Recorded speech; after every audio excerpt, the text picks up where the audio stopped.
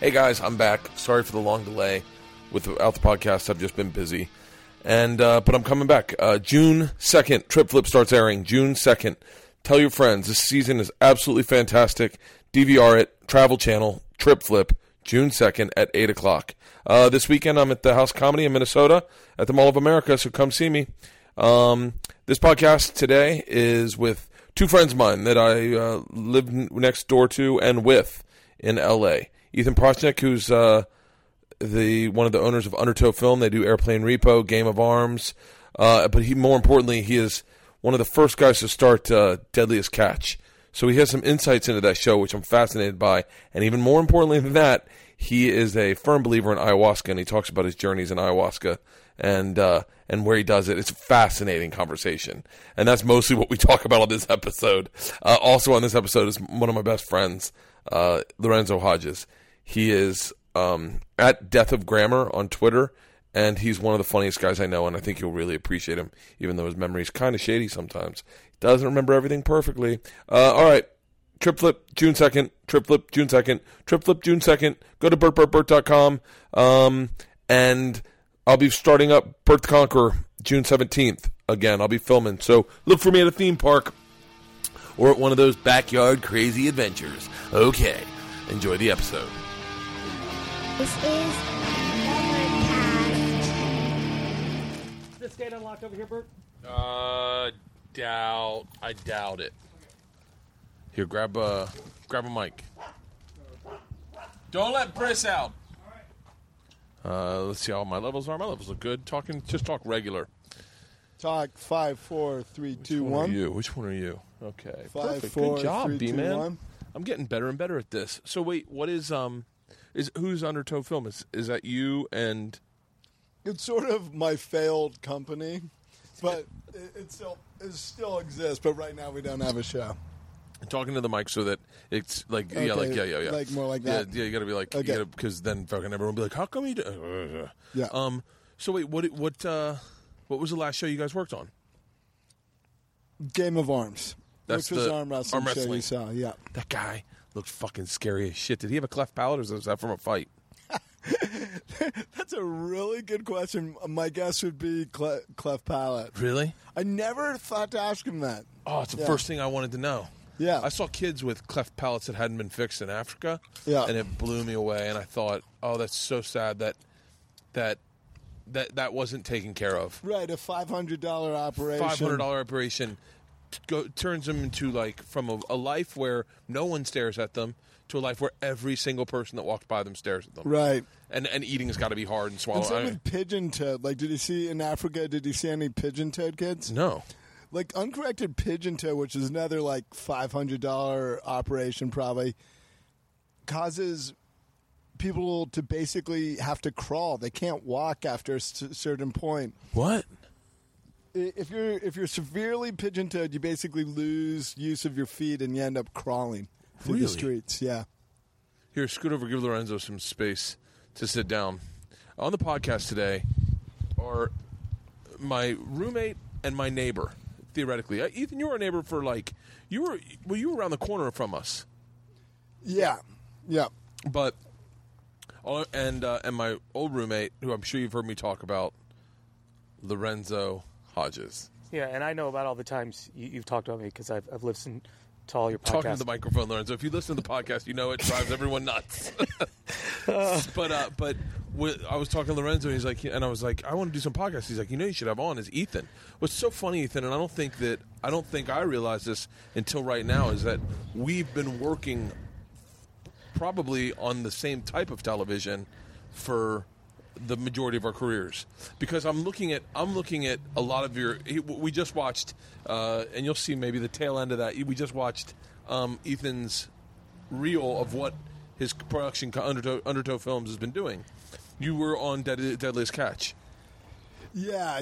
I was kind of their story guru for a while and went out on the boat and threw up all over the Bering Sea, and then I was up with the rescue helicopter for a while. Do you have like an Emmy on your I do have one of those. on your You have an fireplace? Emmy? I don't know if I ever told you this. I was Now covered with diapers. I was telling him One of the funniest things I've ever seen, Bert, is I was pitching an idea that I was writing, because I'm always writing something but never finish anything, to Ethan one day. You are the perfect idea man. If there's someone listening, and I wish I could manifest this. If there's someone listening who says, I don't have a lot of ideas, but I got an amazing work ethic, move to LA, move in with Lorenzo, and you guys will make $1 million tomorrow. Yeah, work ethic's not really That's my so thing. true. He has some of the best ideas I've ever heard. Best ideas ever. And just no follow through. Lorenzo is the guy that is waiting constantly for Harvey Weinstein to just come in and go, I'm looking for an idea guy. You make $2 million a year, and you can bring your dog to work. Yeah. Which is funny because really the only powerful people I know would be you two, which is sad, and then Bob Weinstein was the other one. Sad. And then Bob, I became friendly with Bob, but he thought I was clever. But I don't know about Bert, but my name is often mentioned in the same breath as Harvey Weinstein. Yeah. So, yeah. But anyways, I was arguing with Ethan about the script that I was writing. And I was like, no, I just don't agree with you about, the tone of the script. And he, I went over there to work on the script with him. And then I didn't realize he walked over to his mantle, picked up the Emmy, and he was polishing it while he was talking to me. He's like, I don't know why you should listen to me on this. You're right, Lorenzo. And I didn't even realize what he was doing. And then all of a sudden, my girlfriend, she nudges me and she's like, asshole, he's polishing his Emmy. He's polishing his Emmy. What? I was a dick like I'm that. dying to know what now. I wouldn't have been interested then. It's so interesting. I had a conversation with a producer I used to work with, and I'm going to be working with again. And I said, when I worked with you, I didn't know anything about television production. I knew literally nothing. And Trip Flip has taught me a lot about I'll tell you some of the stuff I didn't know. We went to do this shoot in Australia, and the network had pulled me aside and said, you need to get this show out of like this news. This is a little too much, but get this out of this news style shooting of like set up scene, walk into scene. We want it to be very real. We want these people to have a real experience. It needs to be run and gun. Do you know what I didn't know? What's that? That's how little I knew. That if you don't have a sound guy there with a boom mic, you're not getting audio. Yeah. I did not know that. I didn't understand that you couldn't just start walking and do it. I just did not. There were certain things. So I talked to the guy today and I said, I know a lot more. So please walk me through when we worked last and all the things we didn't know. I saw your time lapse and I'm fucking jealous. That time lapse of the cloud is gorgeous. I want that time. I want to buy that footage from you. I know. Just, point a camera out of cloud and shoot for about an hour and a half, and chances are some pretty cool shit will That's happen. one of the most beautiful time lapses I've ever seen. Now, how did Deadliest Catch work? How did I get the show's over, right? No, it's still going strong. I'm not. You're not on it. I'm not working on it anymore, but the show's going strong. He left to start Undertow. In fact, it won a producing Emmy twice, my last year and then last year. So how does that work in physical production? Walk me through a day. Does the day start at 6 a.m. or does the night never end? Do you have two crews that overlaps? You basically have a couple crew guys on each boat. There's usually between 5 and 7 boats. Mm-hmm. Manned by 1 or 2 people. So it's you and another guy on a boat. When I was on a boat, that's how it was. But then I became, kind of the godfather, and I basically called into the boats every day and sort of directed them because I had the overarching view of story. And that led to some funny situations where it always happened around Valentine's Day, which is blizzard season on the Bering Sea. I get these calls from these guys going, it's 20 below, and my toe froze off, and the camera, lens cracked, and the producer fell over, and I'd be like, hey, honey, order me the roast duck. Oh, God, dude, that's horrible. So you'd be on land? Yeah, I'd be on land having in Alaska. It'd be But like you paid your Valentine's dues for Day. years, though. Yeah, it was like a fraternity. Except a non-racist version of a fraternity. I bet people are loving this. I paid some dues in the form of puking all over the Bering Sea, like I was telling Bert earlier. But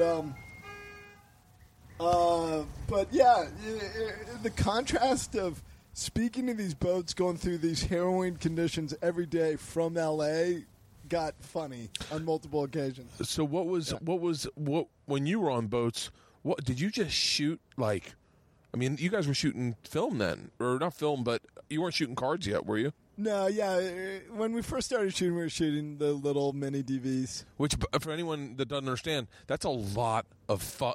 That's you've got to be a little litigious on what you decide to shoot or not, because you're like nowadays on cards, everything's the exact same size. You just get a 64 gigabyte card and you shoot for 3 hours straight, and then just pull it, pop it into another. You know, they funded it pretty well. We shot 24/7, and like one of the sort of trials by fire was you had to stay up when the fishermen stayed up.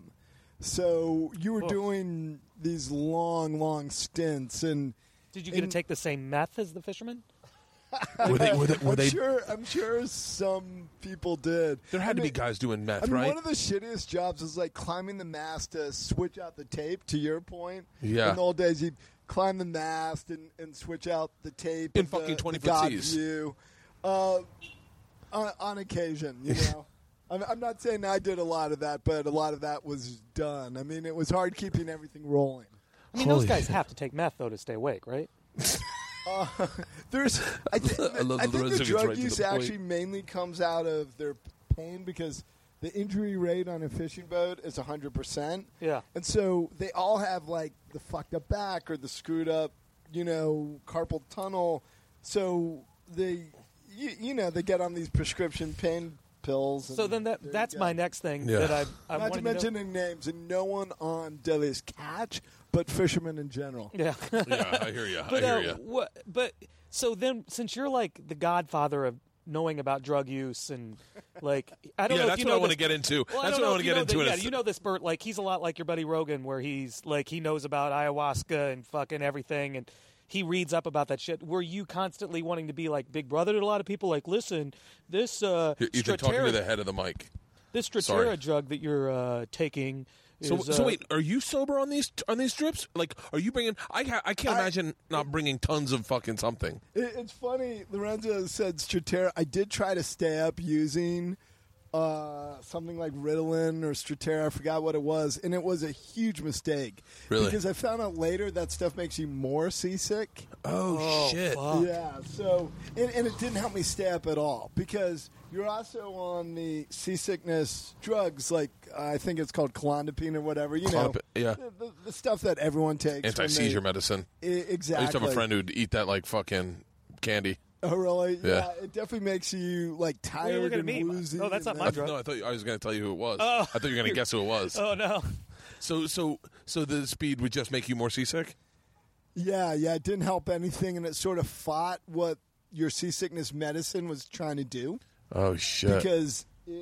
Because by the seasickness medicine, if anyone's taken it, makes you drowsy, and that's on purpose, because for some reason that helps with seasickness. Oh. So if you're taking these uppers, it's killing what the seasickness medication is doing.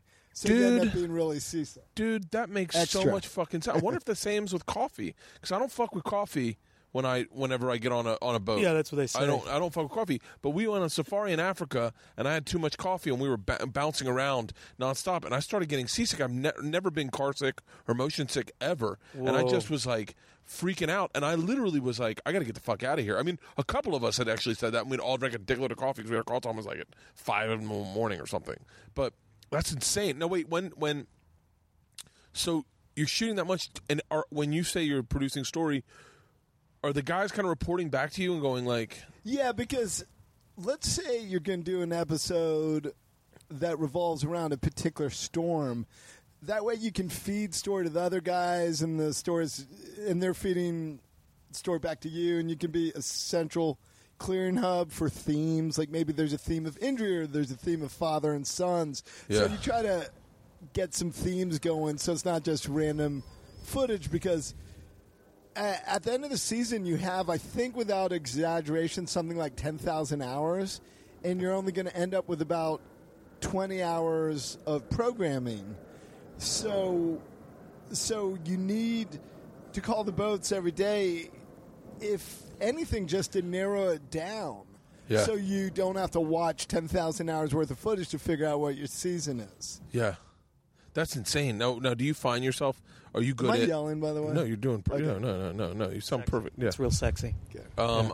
Now, when... Were you afraid you were going to get pigeonholed and you're like, fuck this, I got to bounce? Oh, when I left LA's Yeah. Catch, Yeah. I just wanted to start my own company for a while. Yeah.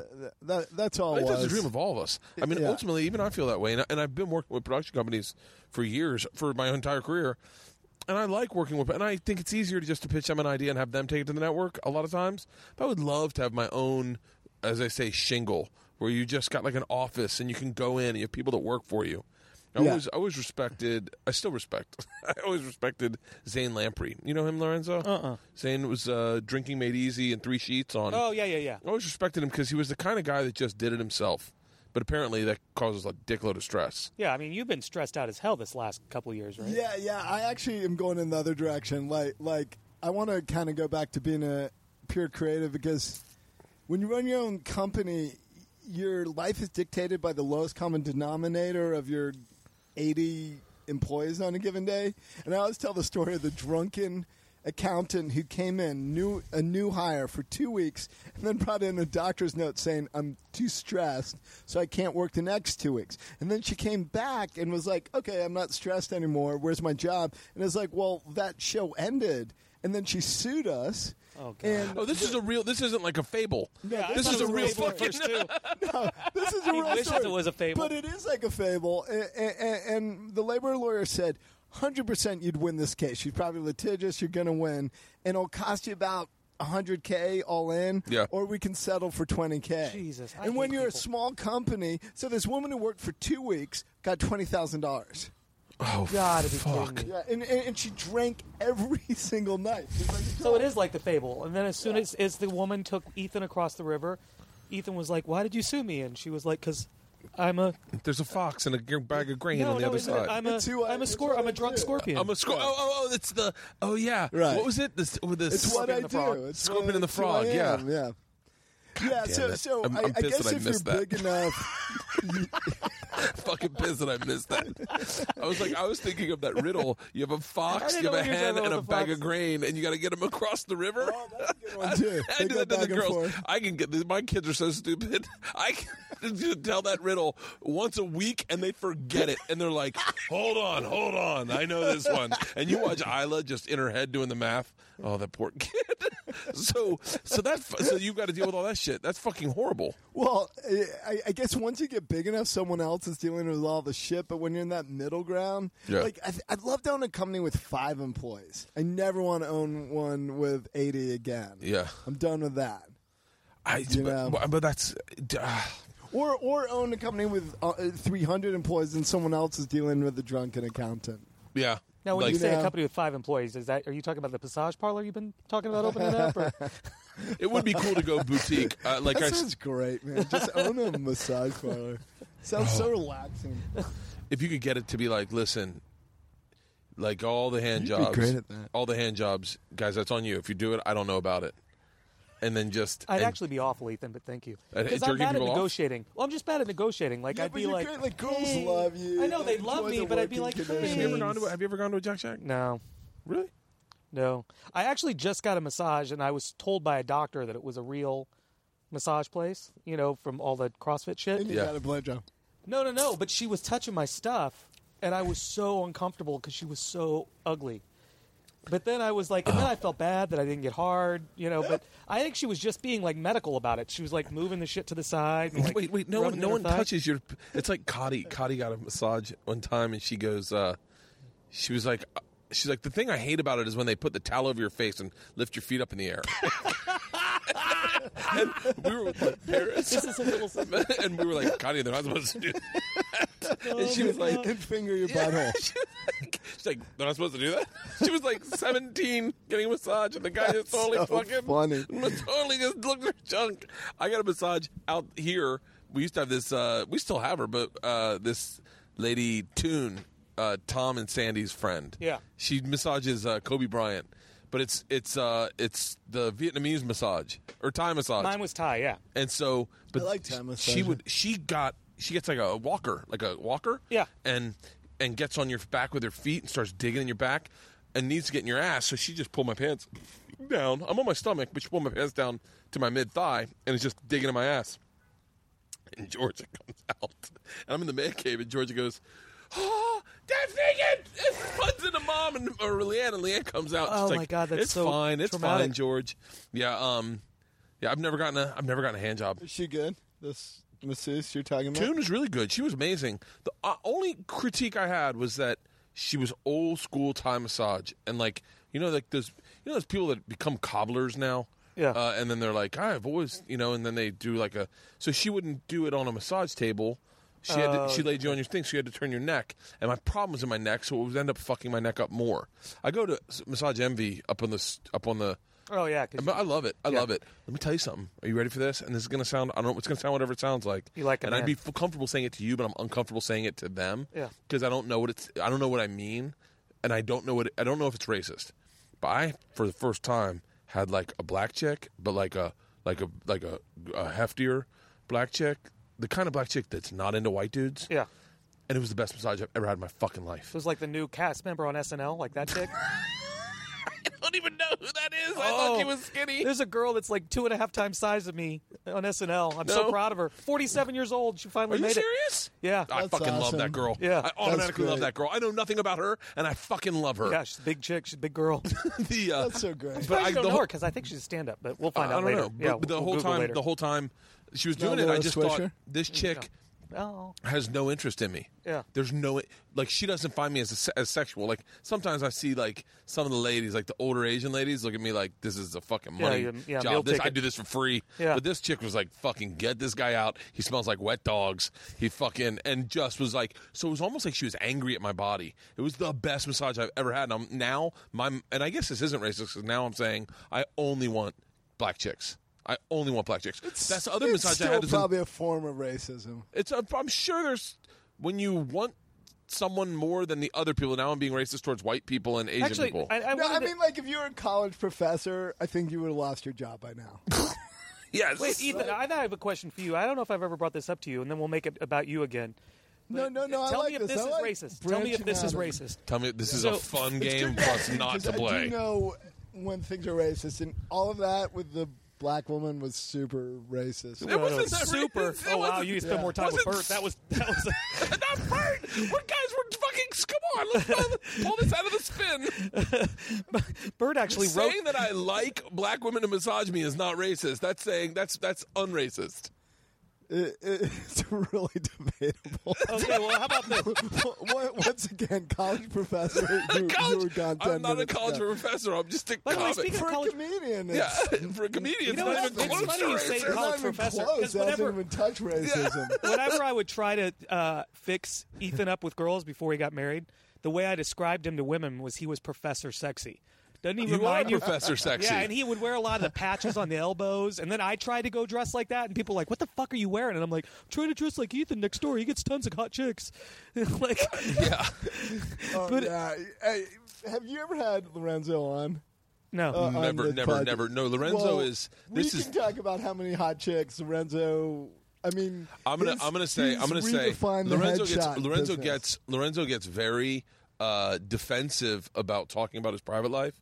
But I will say, without a doubt, he's probably been, and I'm so glad we have video on this because now people see you and they're like, really? He has been with more hot chicks than the vast majority of people I know. than anyone I know. He put the head he in used to- headshot. I he mean, used to- this guy. He used to roll his eyes and be like, a girl would come in and take pictures and be like, ugh, I totally don't want to hook up today. And you're like, she's a fucking 10. I think you're fine. He's like, nope, you don't see him the way I see him. And just some fucking dime. The Yeah, funniest, he is, the funniest. amazing that I went to way. a party once with Bert, and this this playmate was there at the party, and I was dancing with her, and she's like, "What's your name?" And I was like, By the way, you can find this playmate. She did softcore porn. I saw that on TV one night, Yeah, and I know, I was blown away. holy shit, that's what she looked like naked? And so I was like, "Oh, Lorenzo." And she goes, "The photographer, Lorenzo?" And I go, Awesome. and all of a sudden, Bert Crosby, and he goes, "She thinks you're another Lorenzo. Go with it." And I was like, "She could think that it's me, photographer." He's like, "No, she's thinking of another photographer. She has to be." So her and I start dancing She was a little bit. so fucking. Can we just say her name? Because it was Angela Little. Angela Little. Google her. This is who we're talking about. Angela Little. She is beautiful. No one's saying anything bad about her. She did do a softcore porn for like Showtime. She was. I think she's one of the funniest. Bert did think she was. I thought she was funny and sweet and nice. I thought she was. You know what? I was fucking jaded then. Yeah.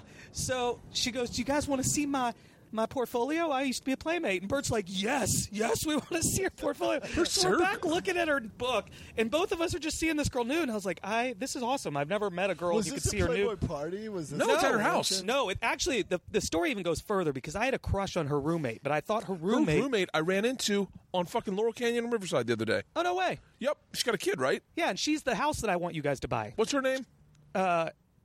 Bridge. Bridge was hot as shit. Where can people find Bridge? This is what I wrote my book. I wrote a book, and I left everyone's name in it. It was a horrible idea. It was the biggest mistake I've ever made. But people go, I read your book on your Facebook page. Like I keep opening up your Facebook page, and I see a name. I just search for it in your friends, and I get to see what they look like, and it's really fun. And I went, oh, good. But Bridge is a photographer, right? Yeah, Bridge Mahalik. Yeah, she's awesome. Gorgeous. She lives in the house that I want you to buy. I will buy it. But anyways, so I had a crush on Bridge, but she had a boyfriend. But she was like, "Hey, I'm having a housewarming party." So I went to the housewarming party, and I meet Angela right away with Bert. So Angela and I are dancing, and we're making out on the dance floor. And then Bridge comes up, and she's like, "Angela, why are you making out with my date?"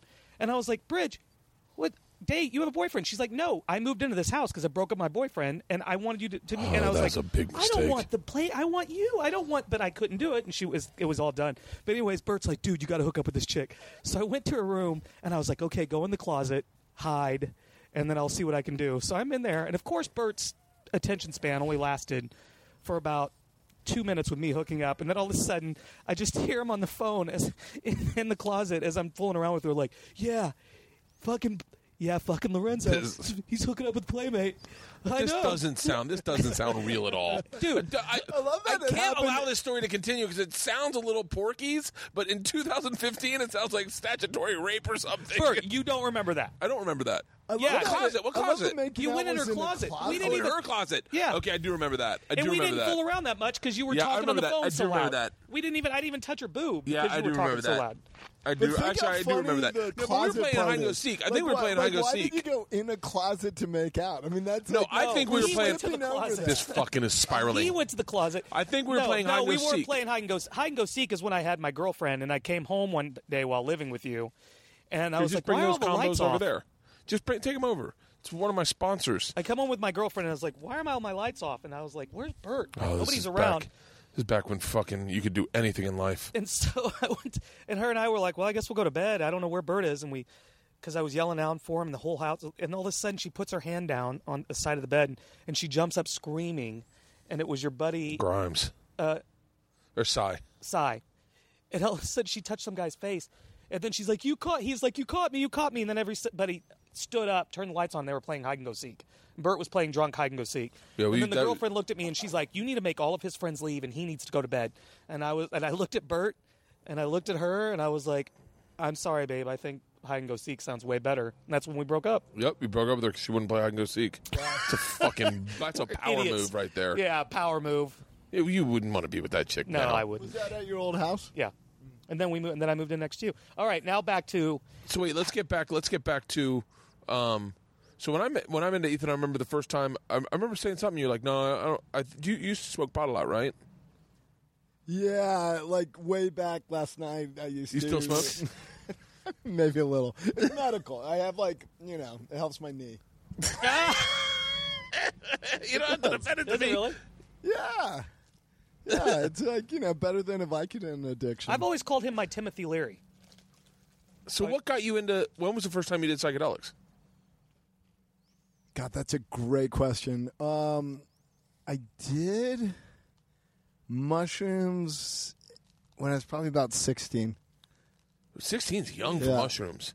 16's young for. 16 is not young for our age. What are you? 45? 52. You're not 52. I know, isn't it freaky? Are you fucking serious? I am.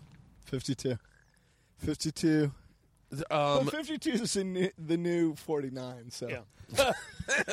Dude, I'm 42. I said it today. I was trying a Cadbury egg for the first time. Have you ever had a Cadbury egg? Bert just asked me the dumbest question ever. Don't you remember last year, Christine and Trevor, a few years ago, they put money in a pot. You must not have been part of it. And they secretly to see how many Cadbury eggs I eat during a season. I did not know that. And Christine asked me, she's like, hey, can you take a count? And I was like, oh, I'm just wondering. And then they had a bet on how many I would have. I ate like 26 during the Easter season. This is like 2 years ago. That's so funny. I had So they just had a bowl out and they counted it every day? No, they had a pool, her, and a couple other people. I had a Brendan Schaub is an MMA mixed martial artist, a UFC fighter. You know him? He's got a podcast called The Fighter and the Kid with Brian Callen. He's really funny. He's really interesting. He reminds me of every dude I grew up with. Like the guys who were good at sports, but also were funny as fuck. Yeah. And then the difference with him is he didn't like some of those guys got into sales and then turned into different guys. He didn't lose that, so he's still that guy. And it's like this Arrested Development that I think all of us go through in some respects as we age, but we don't really get older. I'm not really a grown up yet. And we were talking about pleasure, and he said that he goes, yeah, I don't, or not pleasure, but reward. And he said, I don't like. I said, you drink a beer when you go to at the end of the day, and he goes, no, if I haven't earned it, no. I said, what do you mean? He was like, it's for a celebration. I was like, celebration? He was like, yeah, when you celebrate, and I did not get that concept. And he goes, and quite honestly, I'm paraphrasing, but he goes, if I do earn a beer, I'd rather probably have a Cadbury egg. So you tried one with him? No, I just bought 10 of them, and I tried my first one today. Are they too sweet? Fucking amazing. Yeah, I gave one to Georgia and Isla and their friend, and they fucking loved them. I've never had a Cadbury egg in my life. That's a good idea to do with children with I'm teeth hungry problems. for Cadbury eggs right now. You know who has that celebration philosophy? Who? And a lot of athletes listen to this guy on a loop in their car is Tony Robbins. Tony Really? Robbins has a whole thing about designing your life, for success. And when you have success, you celebrate. But you put off your celebration till you have success at whatever it is. That's so fucking fat. I'm the exact opposite. I only want reward. I can't live my life. If one of my hard things about when I got on that cleanse I lost 40 pounds. When I got on that cleanse, the really hard thing I had with it was, where is my reward? I got no rewards. Did you keep it off? No. As a matter of fact, I've gained more weight. I'm right now the fattest I've ever been in my entire life. You look good, though. Yeah, you really do. Oh, it's the sweatshirt. I mean, you and I haven't seen each other probably for easily 10 years, and you look exactly like I remember you. I feel like 10 years probably less than 10 years. I probably saw you before that. Visited the house, yeah, because I remember coming over to your house when we were shooting White Gorilla, I think. With my new house? No, your old How long apartment. have you been in your new house? Well, that right there means it was at least 9 years. If it was Really? in my old house, because I haven't been in my old house for 9 years. Really? Jeez. Yeah. I feel like you just moved into your place. That's so weird. I believe in that's one of the hardest things for me is I just fill myself with the reward. When I haven't earned shit. That's you're bringing up a really good point. Most people probably use things like drugs and alcohol and massages or whatever to just get rid of the daily pain of existence. Yeah. And so Tony Robbins is embrace that pain and save the reward or whatever, So it's a complete flip of the philosophy. I'm like you, by the way. I don't put off reward. I don't think most people do, unless they listen to Tony Robbins and are a great I don't think enough athlete people or something. do. I think that's an accurate statement. I think that I think the vast majority of Americans probably look at life as in, I got done my day of work, which oddly enough is what you're supposed to do. It's like that Chris Rock joke, I take care of my kids. Well, that's the majority of people in America is I'm done work, I deserve a cocktail.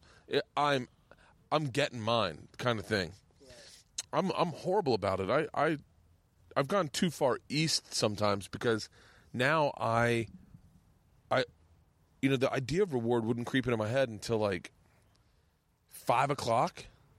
Now sometimes it'll show up at 11:30 and be like, hey, let's just tap the fuck out today.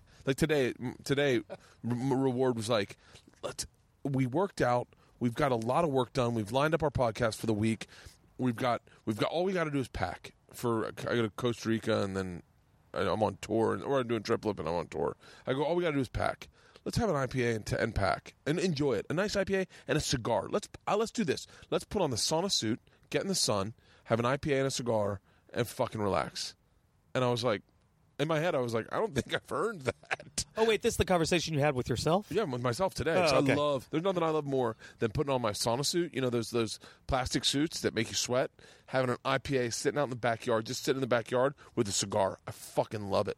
No, I understand the cigar and the beer. What's the sauna suit about? What does that give you? It sweats. It makes me feel like I'm being healthy. I'm getting impurities out of my body. Or is it like the religious people that flock themselves? A little bit like that. I love the... But do you enjoy the feeling like a steam bath? When yes. Oh, I love steam baths. I so love it relaxes them. your joints and stuff. Yeah, right. Nice. It fucking makes me... I wish I could be into marijuana more, to be dead honest with you. But I'm glad I'm not, because I would be the guy that smoked the second I woke up. I would definitely be like a... When was the last time you did shrooms? Mushrooms? Was that your Disney story from years and years ago? No. The last time I did mushrooms... I did them one time. I did them one time when Georgia was alive. Yeah. I don't think Isla was born yet. I did them one time when Georgia, maybe Isla's alive. I don't know. But I had a panic attack because I realized this is fucking highly irresponsible. I have a question. I have 2 children, and I should make sure this brain isn't intact, because all I do is use this brain to talk and make jokes and come up with ideas and stories and funny bits. And I had a panic attack, and one of my buddies said, "Don't worry. It's fucking just mushrooms, man." He's like, we're going to be fine. And I didn't even take that much. I literally It probably helped hearing that, right? Yeah, and he was like, "Let's go to a piano bar and let's just fucking laugh." And I was like, "Oh, that's right." And in my head, I was like, "Oh, that's right. It is supposed to be just fun." Yeah, mushrooms can steer wrong. I mean, I actually think a heavy dose of mushrooms is one of the most intense, more intense than LSD or anything. Yeah. But I've stopped doing the random psychedelics. Now I'm kind of into ayahuasca, where you have like a babysitter / shaman. Oh, And wish. I like that, because I don't like going off the rails either and getting into thought loops. And If you wish, why don't you go with his shaman one weekend? No, because that's I would never do it unless you went that weekend. Then I would do it. I would. So wait. So tell me Can you about. do it just so Lorenzo will do it? I couldn't do ayahuasca. Ethan's been trying to get me to do this. I couldn't do ayahuasca. Wait, no, I have a question for you, because I had the friend that was about to do it, and you didn't get to finish, and I asked you, they're afraid to have a bad trip, and then you, with your fucking Yoda bullshit that you always do, you're like, a bad trip is a gift, which would be a good trip. And then I was like, oh, I didn't understand The what you bad meant. trip is, I think, what you're looking for. If So you're, explain that. if you're guided through your bad trip, it's like birth. Therapeutic. It's a good thing. Highly therapeutic. And if it's just all like So, like, a bad feeling trip isn't good like, and I bunny lost a job. rabbits and No, dolphins. but when you say, like, don't bad get trip, that. like, oh, I lost a job, so now I'm going to reconcentrate on what my real passion is. So the losing the job was bad, but something good comes of it, like in that way? Well, a bad trip might be like, yeah, you my go into mom really- never said I love you. Exactly. But why do you want to relive that? Well, because you go back to the pain, and then through the help of the psychedelic and maybe the shaman, you come out the other side with, but it doesn't matter because I'm in the here and now, and I can love myself, or, all that stuff you'd get in 10 years of therapy. If you're lucky, you might be able to get it in one night. But it might involve 2 difficult hours. And in the psychonaut community, it's called work. Like I worked through it. It's work.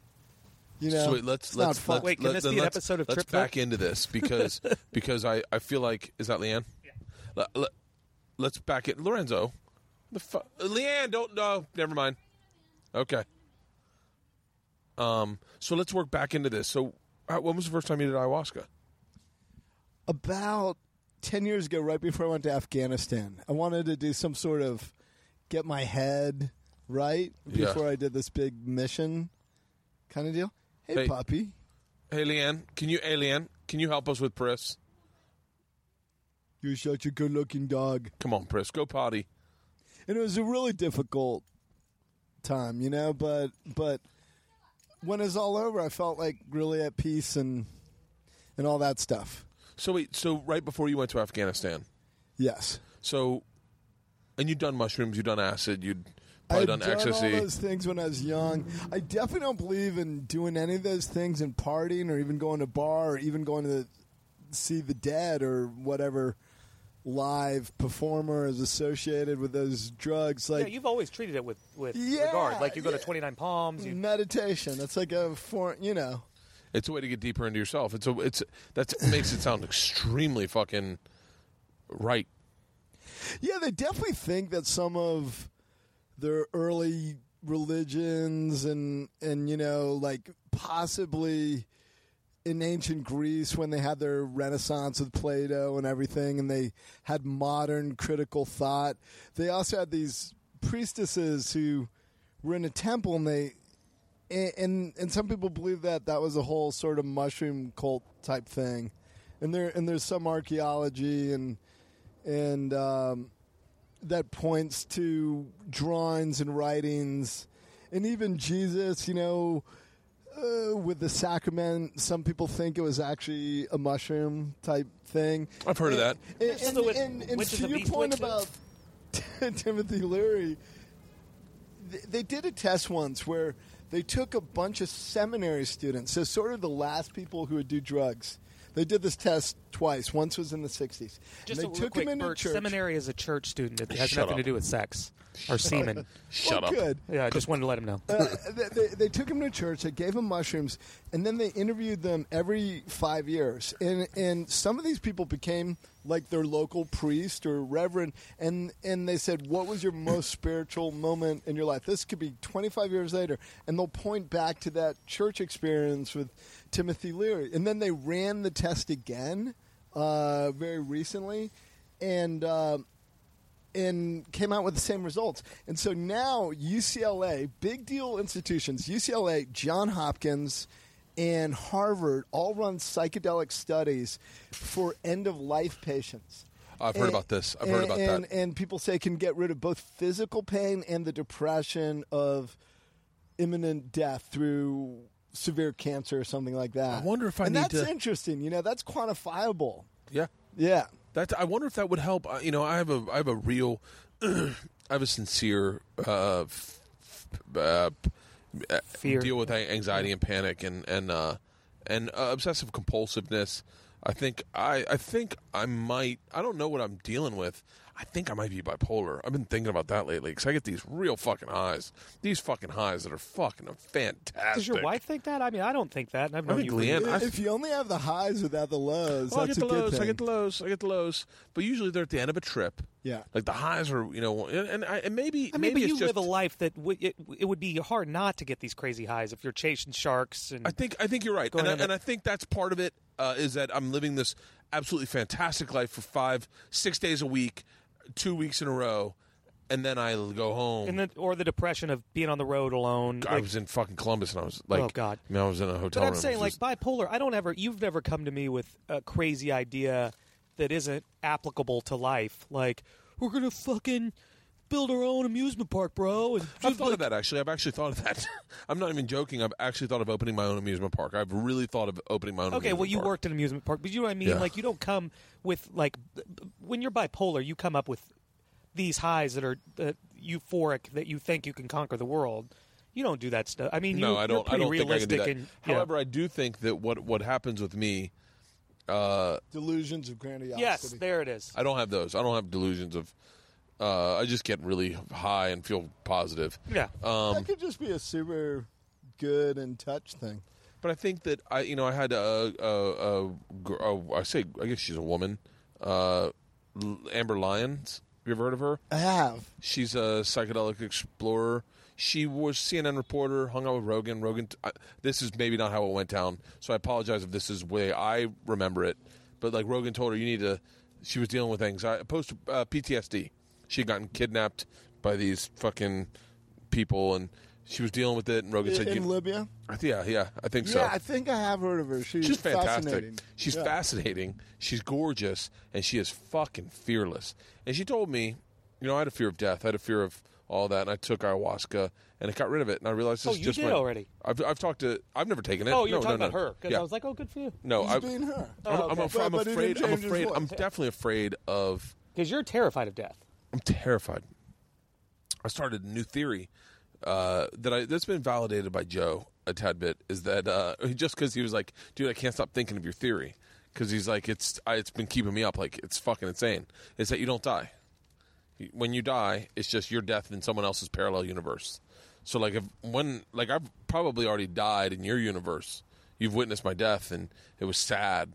But in my universe, you're still alive and I'm still alive. You may die. You're probably going to die before me in my universe, because that's my universe. You have to die before me. All of you will, and then I'll be the last one alive. This is your theory, and then Joe agrees with you? And no, I don't know if he agrees with me. I wouldn't. Oh.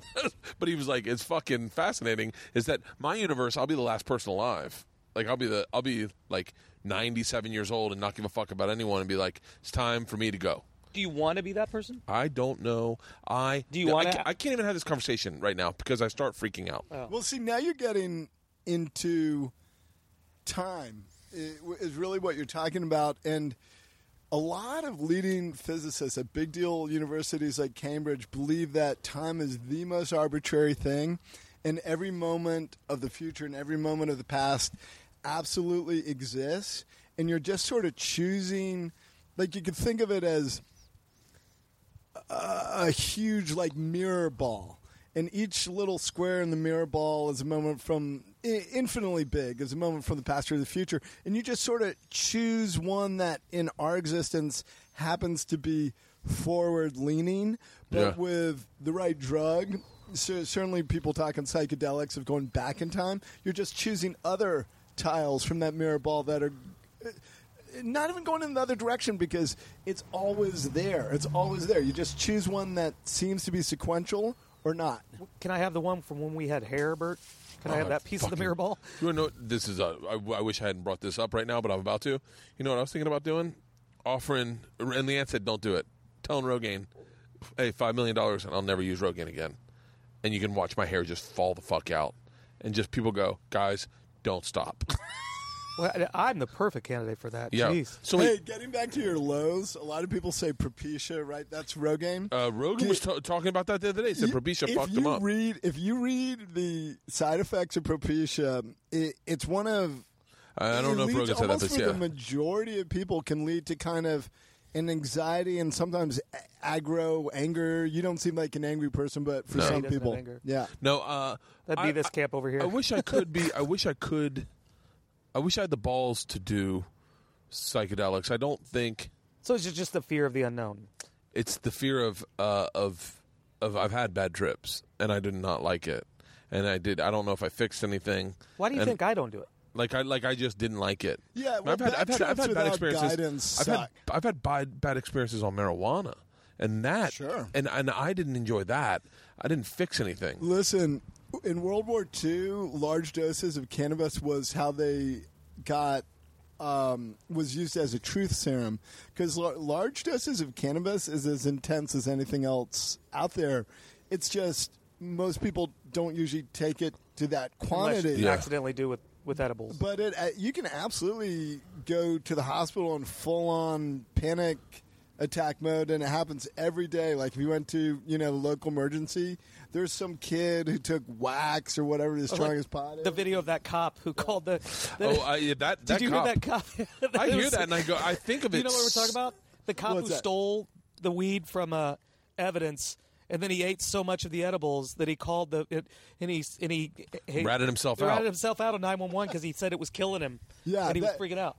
Believe it or not, that's like if you talk to ER docs, like my friend Dr. Hanner, I think you met him.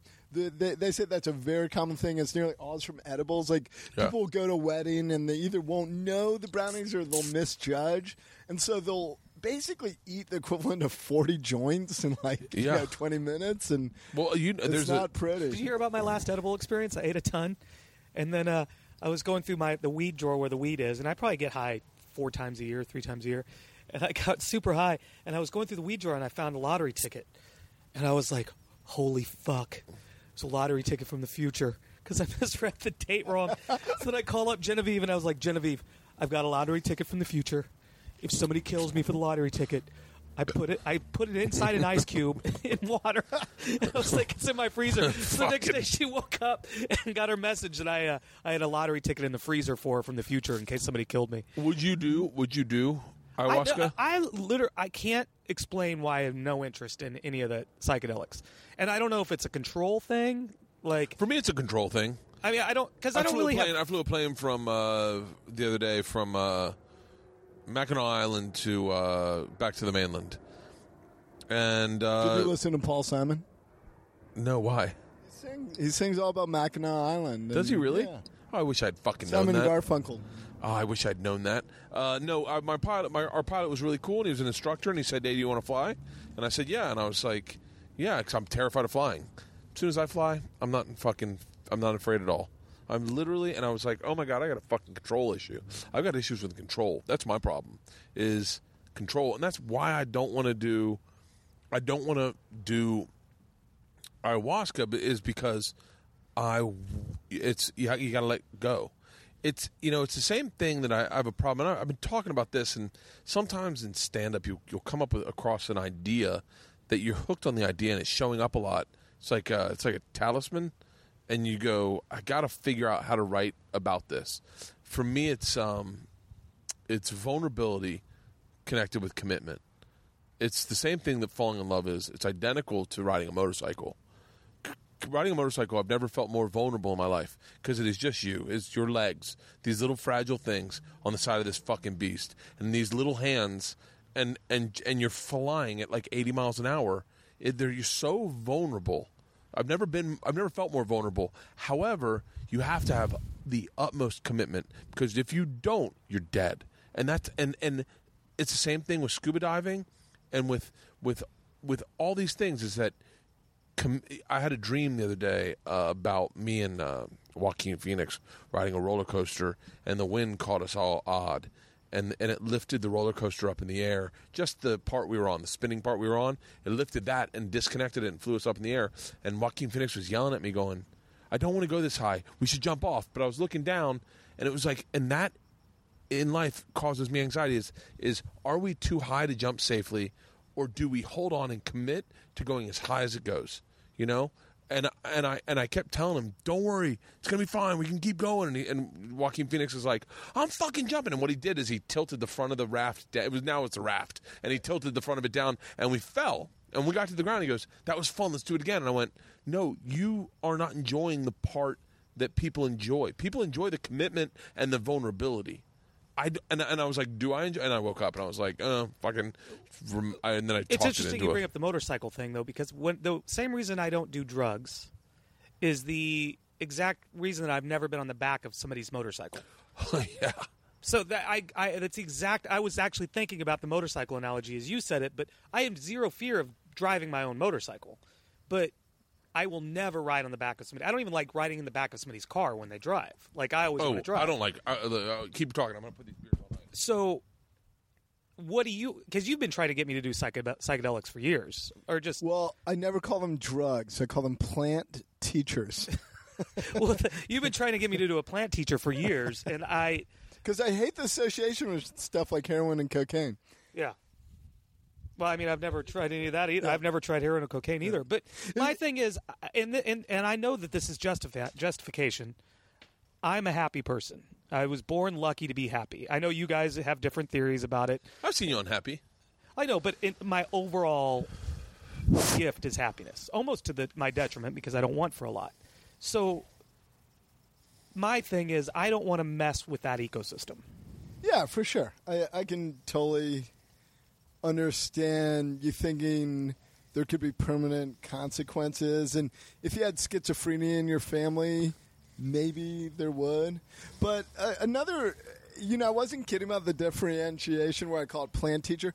If you think about a lot of like Primal Man, like there's so many people in Hollywood doing the paleo diet because it's like, well, let's get natural and let's be who we were meant to be. Well, plant teachers were used by nearly every early culture, from Native Americans using peyote through the Amazonians using ayahuasca. And for me, it's just all the broke cultures now, like all the loser ones. Well, That don't- who knows that if don't they don't have skyscrapers and penicillin. Those cultures. Well, first of all, the Amazonians do have forms of penicillin, but second of all, who says a skyscraper person wins? It's funny because all of it, everything you're saying is very tackled by Terrence McKenna, the great Shroom guy, because he says, how do you know that there's not some guy there who's not the greatest inventor of the ayahuasca journey, and he's done more in that realm than the skyscraper architect has ever done with his skyscraper? Like, he's taken the human experience further that way. Like, who's to say? You know? Because that's where, if you have an IQ of, like, 200 in an Amazonian tribe, you become the shaman. Yeah. You know? Yeah. I was actually Or a dolphin. joking. I was actually Or a dolphin. Yeah. What now? The first time you did it, you went to you were going to Afghanistan, and did you do it to kind of? Were you having anxiety about Afghanistan? And that was after Yeah, 9. Was that after 9/11? Like, I was trying to figure out why I was going there. Was that after 9/11? Yes. Or is this, okay. Because I went to Afghanistan immediately after 9/11, and because do you remember Hold that on, bird? hold on. 9/11 happened, yeah, and then I I remember do. talking to Ethan, and he was like, "I need to know we're about to bomb this place, and I want to see what's going on." And Yeah, he went yeah, there on yeah, his yeah. own dime. Back into that. Like, let's so He was Vice before Vice. I wrote an articles for High Times, actually. Article. Is that why you went over it? No. Well, they helped pay for it. Oh, okay. But you were Vice before Vice. so wait so. Thank you. Yeah. That's a great compliment. Thank you, Lorenzo. Vice is doing a lot of things correctly. I had a long conversation with Leanne about. I love my job. I would never ever leave travel. They're going to have to fire me to get me out of there. Yeah, you're lucky. When they not do, lucky, but you're blessed. When they do, not lucky. I'm very lucky. When they do, I doubt I'll go back into TV. I think I'm going to stay on the internet. I'm really I don't think I saw it until last night. I'm watching. I'm obsessed with. Do you ever watch Getting Dug with High? Getting what? Getting Dug with High. It's Doug Benson's podcast. No, I'd love so to great. check it's it so out. great. It's so great. It's Okay. just him smoking pot with people that he likes, and I then just love talking and just talking. Oh Then my God! Then I saw one called. I have an ambition now. It's so. I've never had a celebrity ambition, but I want to be on his show. I'll make it happen. I'll Thank make you. it happen. Yeah. Yeah. Because Doug did your Everyone, hey, everyone, right now, stop what you're doing. Email Doug or tweet Doug at DougBenson.com or at Doug Benson and tell him to put Ethan. Do you have a Twitter? I don't. Okay, well, this is Yeah. going to be tougher. Tell Doug to hit me up. I can should. get Ethan on his show. But yeah, it's great. Then I saw this one called The Hot Box with Be Real, and I was blown away. Production value. Doug's is cool, alt, like it's fun. It seems basic, cable access, like basic, like real simple. Be Real's is like GoPro 4 blacks in a fucking car. And I want to say they've wired it's amazing. But it's the same thing. He just smokes weed with celebrities, smokes weed with Too Short. And I sat and listened. And the reason I bring this up is that he had Action Bronson on. Action Bronson's got a show on Vice called Fuck That's Delicious. And I fucking love that show. I watch it all the time because I think they've done them all, but it's amazing. And I think the internet is the pure freedom of, look at this. Like, I don't think that no one's going to greenlight the three of us for a TV show. Never. But, we'll get fucking 70,000 people are going to listen to us. 100,000 people will listen to us. And you shoot it on GoPros, and then you put it up there forever. And there will be people who will be wondering the same theories we have about life and ayahuasca and panic and death. And they'll listen to this, and it'll be an informative thing for them. I think that's invaluable. Is invaluable the right word or the wrong word? No, I think that's the right word. But I love that. Valuable, sure. Like, you can't even value it because it's so valuable. Right. So when you decide you're going to Afghanistan, you decide to take ayahuasca. How did you get it? I had a friend who knew of a shaman. It's kind of secret because it's still illegal. But Yeah. these shamans come into L.A. and they've all trained with Indians down in Peru. and they're trying or to in establish Brazil. their own churches, like tax-exempt churches, many of these guys. Yeah, so, Yeah. some do and some Have you thought about being a literally- shaman? I mean, in your way, I always joke around that you're a shaman. Maybe, to maybe when I'm 60 or something, but these guys have 10 years under their belt of studying. getting back to, like, some of these tribesmen are no freaking joke. Do they get the Bikram type pussy? Okay, wait. Like the Bikram yoga guy? They do. Actually, they do get the Bikram yoga. And unlike Bikram, they're not raping the women. But they get a lot of women. Great story about the technology of the jungle. Here's what ayahuasca is. It's a bark, and it's a vine. Now, here's what's interesting. The vine and the bark are found in native areas of the jungle, often 50 miles apart. And in the jungle, that's like walking across the state of Pennsylvania. And neither substance is edible, so it's not being eaten by animals, right? Because you're like, well, how do people figure out what to eat? Well, they probably watch the wolf eat it or whatever. So wolves aren't eating the bark or the vine. And each one is completely chemically inactive without the other one added to it. Really? So why did someone pick a vine, walk across the state of Pennsylvania in the jungle, mix it with a bark, and it's not easy to mix. It's days of boiling to get it to really I've got your emulsify. answer. Okay, what's your answer? Wait. Yeah. Finish it, and then I want to hear this answer. I can't wait to It's not that interesting. hear his It's not that answer. interesting. If you don't have Breaking Bad in fucking video games, there's a lot of fucking time in your hands. Bark with this fucking thing about 50 miles across the jungle. You're bored as fuck. I've been wondering this all the time. How do you find out any of this shit? Like, It's funny. you're so bored. The funniest Just thing about you, nonstop. Lorenzo, is the arrogance of technology. You answered that with, I got your answer. It's as good as the real answer, which is How did they figure it out? It's a real answer. They said, what's Breaking Bad? well, when you talk to the shamans, they go, well, the plant told me to do it. Oh.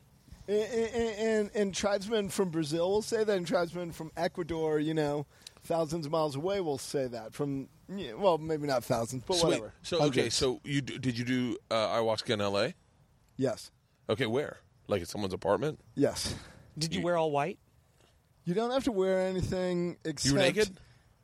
maybe a puke bucket for when you puke. So I thought you had to wear all white because the people I No. went had to wear all white. And when I think see you're it in thinking pop of the culture- Eddie Murphy movie That where he's sounds- the No. shaman. When, On Girlfriend's Guide to Divorce, they had Yeah. an ayahuasca ceremony where they were white. No, you just wear comfortable clothes. So you just show up, and you show up like And the new like Ben walk me Stiller through movie, the too. entire They wear all fucking white. ceremony. Like you show up at like 11 o'clock. You show up just before dark. It always happens at night. Okay. And then you take something that tastes like tobacco spittle from a baseball team. And Which that, Bert would know about. And that's the drink. And you try to hold it down. Most people can. You sit in a circle. I'm sorry, you said from the beginning. You walk in a room. You sort of make yourself a meditation nook out of whatever you brought, like your sleeping bag and so on. So can I? Sure.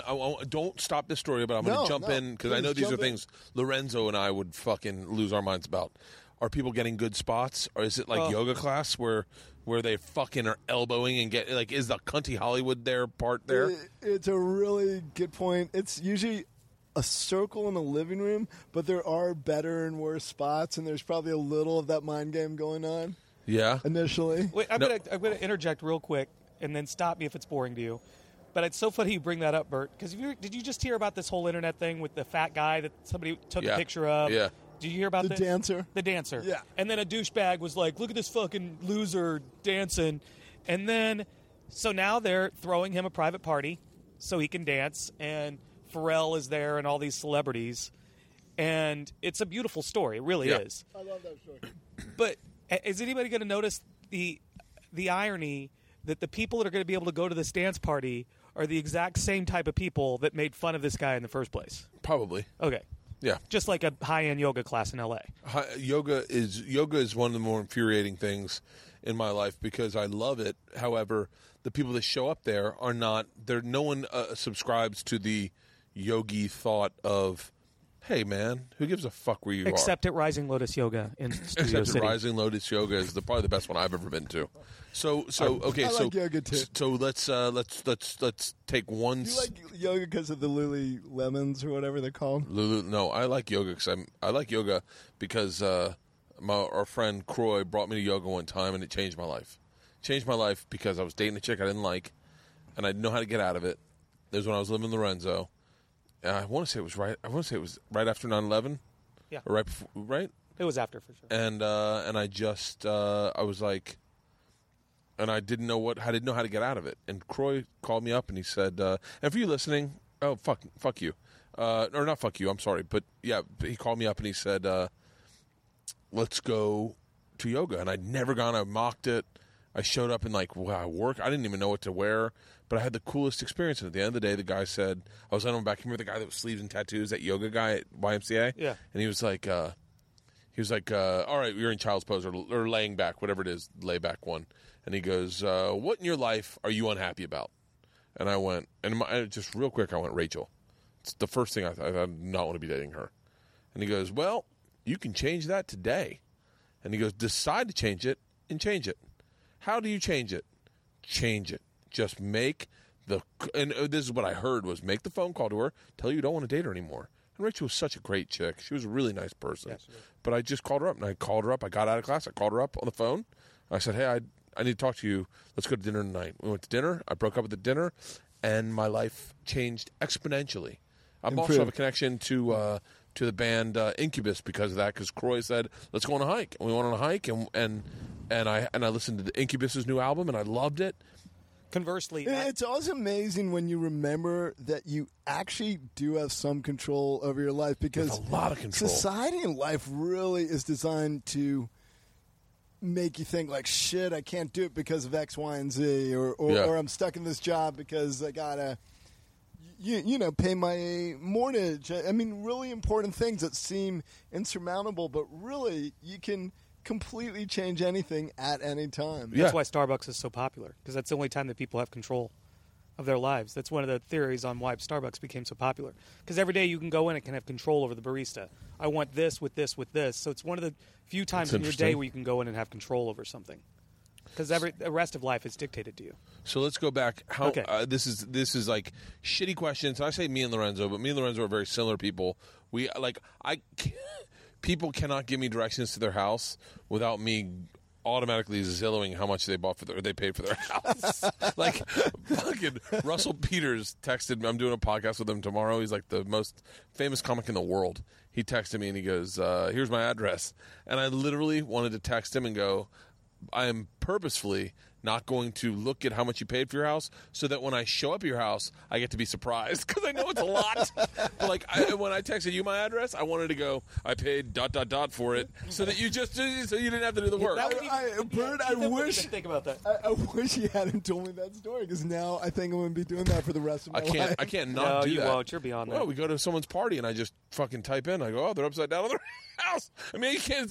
It's a horrible, shitty thing, but it's like, Anyway, so how much was the house? How expensive was the house that you did the ritual at? Because I couldn't do it in like a nice Silver Lake. Nice Silver Lake house. Yeah, yeah. But then again, I did it in a trailer in Topanga once. And yeah. Well, that's important in a weird way. Is that a trailer in Topanga is cool as fuck, and Silver Lake's cool as fuck. I don't know if I could do it in Inglewood. Right. Like in an Inglewood for a house, it's like could be depressing. Yeah, you could be like, this is dictating the negativity that's going to follow the snake that chases me through the forest. It's funny that your thoughts are leading you this way, because remember I told you about this famous experiment called the Good Friday experiment, where these people had never done any drug in their lives, had this, they credit shrooms for their huge spiritual awakening. The other famous experiment that Timothy Leary did was, I think it was called the Walpole Prison Project, and he gave shrooms to prisoners and credits the experience for cutting back on recidivism more than any other psychological technique then in practice. See, I wish I had been attuned to this when I was in college, because I might have gotten more out of mushrooms. my whole thing with mushrooms was like, I just want to giggle, I want to laugh, I want to smile, I want to see bigger things than I thought of. I want to see my brain, like I want to see the governor on my brain get put back and just have great ideas. And I did. I had brilliant ideas, and I loved it. I loved all my experiences. But I think I just stopped for whatever reason anyone stops at that age, you know? Well, you know how often people will say, "Oh, I don't need I don't need to do shrooms," and that always pisses me off because I never felt a need. It actually seems more like a basic human thing. Like humans want spirituality, obviously, and this is the only direct spiritual experience I know of, except for maybe yoga and meditation. I don't know about that. The only time I've ever wanted spirituality is when a girl's like, "Are you spiritual?" And I'm like, "Yeah, yeah." Really spiritual. Oh, yeah, you have no idea. I'm really in touch with my spirituality. I go to the ocean and I just But pray. certainly people want it. Right? No, I'm joking. It was just a good opening. So for the joke. So you go to this house in Silver Lake. They probably paid $1 million for it. Yeah. You're people are subtly, passive aggressively getting the best spots in the house. Maybe, or maybe that's in my head. No. That is L.A. That is L.A. And if that you might be right. And so you and I might have been one of those people. I don't know. I would definitely be one of those people. Let me tell you something. There's like a really cool, comfortable couch. I want that. Or if there's if you remember that little nook we had in our house, my Moroccan pillow room. Yeah, the Moroccan pillow room. I'd be in there. You're then, so right about the yoga wars. How everyone who comes in a yoga room is looking for that spot in the back. Oh, I would get so angry. Next to a wall, so you don't have two people sweating on you. The one thing, make me so one mad. thing I love used about to laugh at me getting so angry because this dude was so good looking, Ethan. So good looking. He had Lorenzo straight, arms, everybody. and he had sleeved arms. Who, Bert? No, this yoga instructor. He was good looking. He was muscular and he had sleeved arms. And he would go in there and he'd be like, he'd talk. And he would make a joke that wasn't a joke. He's like, "If you need to pass gas, pass gas." And all the girls would giggle and giggle. And I'd look over at Bert and go, "He's not funny. He's not funny. They just like him because he's good looking." And then I would get so angry at yoga that it would never work on me. That's funny. I like Bikram. I like what they call hot yoga now. Yeah. I guess you can't It's call the it only Bikram. one I like too. Yeah, but I like that because I sweat so bad. Fuck He you. drips. I've never seen anything like it. Fuck you. You want to fuck with my area? You want to lobby? I own. It's like my an shit. SNL sketch. It's like they sweat hooked up so like a bad. he literally you got to go with him. It's unlike anything I've ever seen. Can I throw a reason why you might like yoga? Because it's certainly why I like it. You're telling me you've done similar travels to me in Sharks and Africa and all that.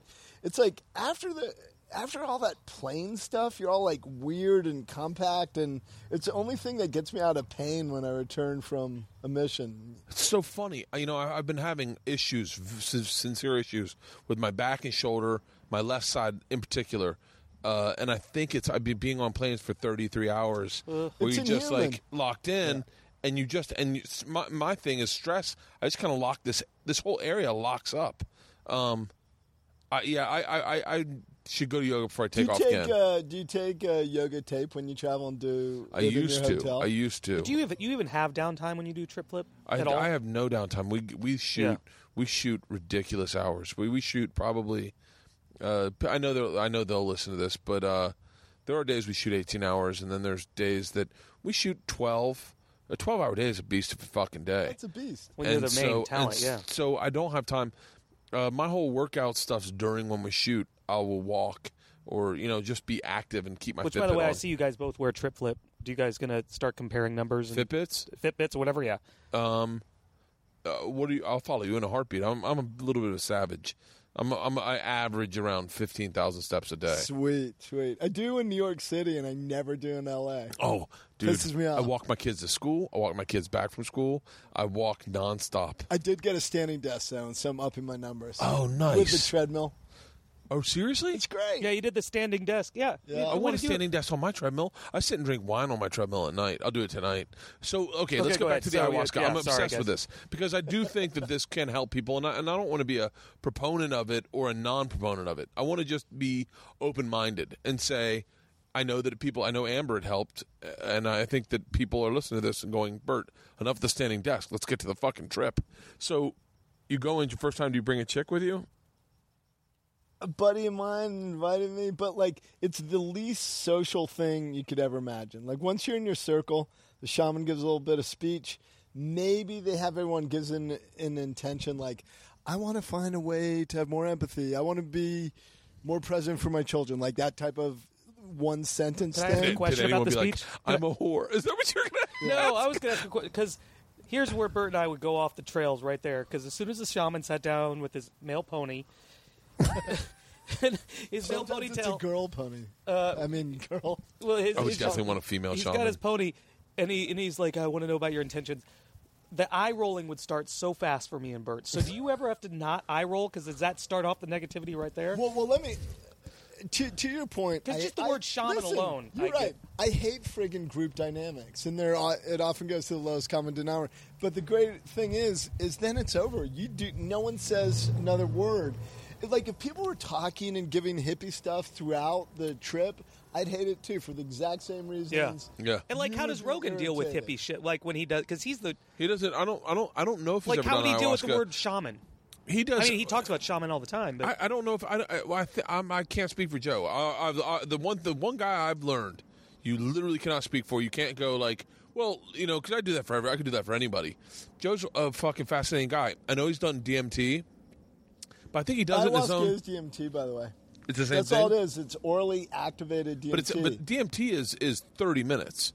DMT is usually 2 minutes, What? but ayahuasca. DMT goes straight in your bloodstream, and a lot of people think it's too intense. It probably is, whatever. Yeah. Ayahuasca is metabolized through your stomach, and so you have a 6-hour experience, which most people get much more out of than the rocket ship of the straight into your bloodstream experience. Yeah, I think that for the most part, Joe. I know. I'm not. Look, I don't know. Joe's the one guy I'm very strict about not talking about his life. yeah, okay. But only because I don't know what he shares with people and what he shares with me. Yeah. So I don't know. I know he has done DMT. I just didn't know, that- like, if things got too hippie, if you saw him rolling his eyes, and if that would start off. No, he's not a hit. He talks a lot about doing DMT. I don't Yeah. know him at all, but I do know he does DMT Yeah. because I think it's on his website and stuff. Hey, baby girl. How was the drum circle tonight? Hello. How was the drum Hello. circle tonight? Yeah? What are you doing, baby girl? Oh, getting your backpack? Fucking. Thank you, George. I don't know. All I know is that. But go ahead. So he is gives that the intention. DMT, I've always thought was a lot shorter. It is. That's more my angle. Yeah. If they could promise me a way out, like I'm just afraid my brain is so fragile as it is that I get stuck into it. I'd say there's much more risk with DMT than ayahuasca, though. Really? Because DMT is the rocket ship, whereas ayahuasca is the nice sail on the Chesapeake Bay. Yeah. You know? I mean, Joe's got a solid brain. He is. I remember him saying to me one time when I first met him, I was like, "I'm dying to see your deprivation tank," and he was like, "By the way, the least way I ever should have met Joe. Now knowing him, I was a fan of his podcast, and then showed up at his house to do his podcast." And I was just I was way too honest. And I was like, hey, man, before this starts, I need to, like, fanboy out. Like, I didn't say that exactly, but I was like, I need to see the deprivation tank. I need to see your dog, your pool table, and I'll be ready to go. And he was like, and then now knowing Joe, that is, like, the last thing you want to say to that guy. 'Cause he's like, huh? But I did it all. And he said, you should come use my deprivation tank. Take some edibles. Get really flipped out. Like, he's like, I love when I'm like, flipped out. Like, I'm way too high. Get in there and fucking get in your head. And he's like, it destroys ego. It destroys anxiety. God, this guy sounds amazing. Every time Joe I hear Joe is the Rogan stories, I know, I'm he's like, really- I got to meet that guy. Very brave. There's a lot of bravery in these stories. You're telling. He's more brave than I am. I'm not that guy. He's the guy that I can credit a lot to him in my life today. I had a conversation with Barry Katz recently. He's like, you're so fucking different, man. He's like, you seem like a totally different person. A lot of that are the leads I took from Joe. I had a very honest conversation with him one night, fucking out of my mind. like drunk, and fucking whatever. Very Katz's Pertzel. And Joe said some really poignant things to me that changed the way I looked at life and looked at the way I was interacting with people and the way I was perceiving myself. And it was like all it takes is a powerful person to tell you these things, and you go, "Fuck, I'm a really good guy. Like, I am a really good guy. Like, why? What the fuck did I not think I was a good guy? Or why did I think I wasn't talented? Or I didn't deserve anything? Or I didn't, like, all these things that I felt about myself that I was like, yeah, Ari likes me. Like, why wouldn't I call him tomorrow? Why wouldn't I call Joe when I have a night? Like, what is it in my head? But I'm like that. I've got, like, weird anxieties about, reaching out to people or talking to people or whatever fucking wrong with me. It's pointless. I don't know how we got into this tangent. Joe is fucking fantastic. So you set your intentions with the shaman. Or not. Like, some shamans don't do that. And I get the way that shaman is a joke word. But remember how I said... No, I have respect for it. No. I wouldn't have if I didn't... It is a joke word, but once you watch these guys in action, you realize you're dealing with sort of the equivalent of, like, a brain surgeon. Oh, okay. I mean, when the room's going and people... He's surrounded by 16 people tripping their brains out and having various personal crises and psychological crises, and they will move in and they'll play the right instrument, or they'll blow a certain smoke into their face, or they'll sing with the right dulcet tones, and this person will go from complete psychological crisis to learning something and crying and being like, figuring out a major thing in their life, and then you're like, this is the real shit. It's like it happens in real time in front of you. Or when Travel Channel's done with you, we have to do this with you on tape. I can't. I'm interested. So I'm interested in it. I will be honest. I'm very interested. I'm not in the place to do it right now, but I'm very interested. I'm not ruling it out for my life, because it seems like something that may help me deal with what I'm trying to deal with by myself. I'm just white-knuckling it. It's like, remember that our neighbor Rick? Yeah. I remember one time I was like, I don't know if I want to drink or I want to not drink. Yeah. Rick that had Drago. Yeah, I nearly got in a fight with that guy. Yeah. Because Drago attacked Gaucho, remember? That makes total sense. Yeah. Rick Michelle were like... I know. Yeah. Rick was a fascinating guy. Yeah. He was Oh, wait. Rick is the guy who helped the celebrities? Yeah. No, that guy was cool. I nearly got in a fight with the weightlifters who lived right next to you guys. Bert, the one that I was... guy. The gay weightlifters. That had AIDS, and I was going to get in a fight with him, and Bert's behind me going, he's got AIDS! You're going to get AIDS! Lorenzo was about to get into a fist fight with the guy that You're going to get a fist fight, and you're going to cut your hand! That guy was a dick. That guy was a fucking dick. Bully. Yeah, and I fought him. I fought back with him, and He was Bert a bully, like, and he had an Akita, but his Akita was like fucking 200 pounds. Yeah. He had the biggest Akita. We lived on a street that had an Akita, Cane Corso. Yeah, Cane Corso. Yeah. He enjoyed watching his Corso attack. No, it was my a nice Kita. dog. The Kita attack my nice dog. Yeah. That guy was he a didn't do fucking one dick. thing, and I'm like, That's why I got to fight, because his dog attacked mine, too. I mean, that guy was I remember physically my exact- intimidating, but if someone's attacking your dog, you get like in their My face. exact It's like your quote kid. to Lorenzo was, he was going to get in a fight with him, and I said, why would you fight that guy? He's got poisonous fists. And he said, what? And I go, he's got AIDS, Lorenzo. Do not fight him. He won. Let's go to our fucking house and go to sleep. And he was like, fuck that guy. That was Lorenzo's rage area, too. This podcast is all over the map. I keep trying to talk about this. Sorry, I apologize. No, I can't. I'm part of it. I love this. I love talking about this. So, because we were all neighbors for this period of time. So, you Everyone on this couch is a neighbor. yeah. Yes. So Cool. this podcast is going so fucking great. By the way, I'm enjoying this so much. Back at you. This was so much. This is like this one is of those Lorenzo. cool This is Lorenzo. college Yeah. talks, Yeah. like when college was cool. Yeah. Like that moment where you're like, I'm with smart people who like talking about cool shit, and I don't have to. That do a wasn't high school Bert's college. game. That was not my college. Okay. My It was college your is college like, and your Ivy League friends. where'd you go to school? Brandeis is a Jewish. Are you Jewish? thing. My dad. Oh, Yeah. so By you're the not. way, I get extra Jew points because he escaped the Holocaust. Your dad escaped the Dude, Holocaust? Yeah. if you knew Ethan's family My is dad beyond... is interesting. He used But to your have my dad escaped on. the Holocaust? CIA, grew up in Harlem, escaped the Holocaust. just got his master's diving license at age 85. Him and his Master's brothers. diving This license. guy- Him and his brothers Hold on. are all so interesting. You have your brothers are successful. Wait, hold on 1 second. Your dad got his master's diving license? At 85, oldest person in the Grand Caymans. He's a freak. He really is. He has two How girlfriends. deep's he diving these days? I forget how many fathoms his master's. I'm not sure, but it's like extra hard. It's got to be at Yeah. least fucking 600 feet or something. Something crazy. Like, I I know. don't think he went down that low, but you know, Oh, yeah, probably. I was googling this last night. not the 20 feet We're deal. we're doing a dive that's 130.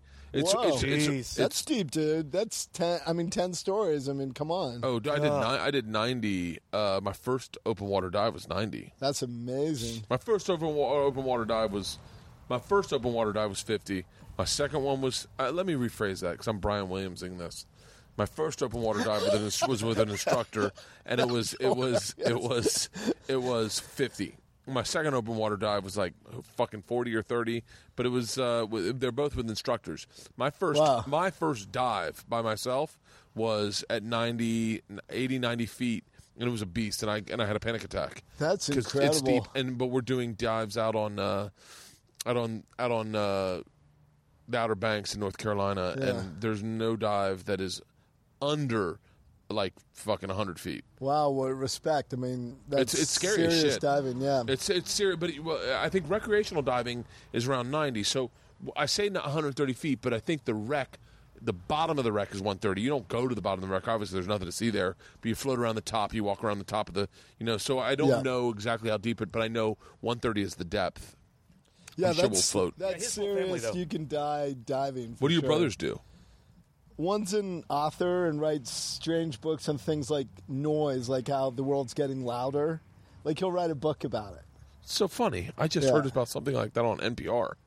And your They brother was probably just, interviewed him. Refrigerators and stuff. Yeah, everything. I mean, he he took was just up for an award, right? He just went like Yeah, I think. he Wait, had hold on. something Did good. I hear this about your brother? Because I literally heard about something where your life gets in your life harmoniously grabs a key. So like you get in tune with your refrigerator hum. You don't notice your refrigerator hum. That's interesting. That wasn't his concentration, but I think he had a little mention of what you're talking about. Yeah. And I know what you're talking about. Like everything has a key, like the way like a tree has a vibration. You know? Yeah. It's really fascinating Yeah. stuff. So hold on. I'm gonna go piss in the corner. I'm not done this ayahuasca journey. Like this is the manifestable. I'm not going to fucking Peru to do it. If I do it, it's going to be in Silver Lake. It's going to be me and Lorenzo jockeying for a fucking chair at the head of the table. Who do you think would gain more from it?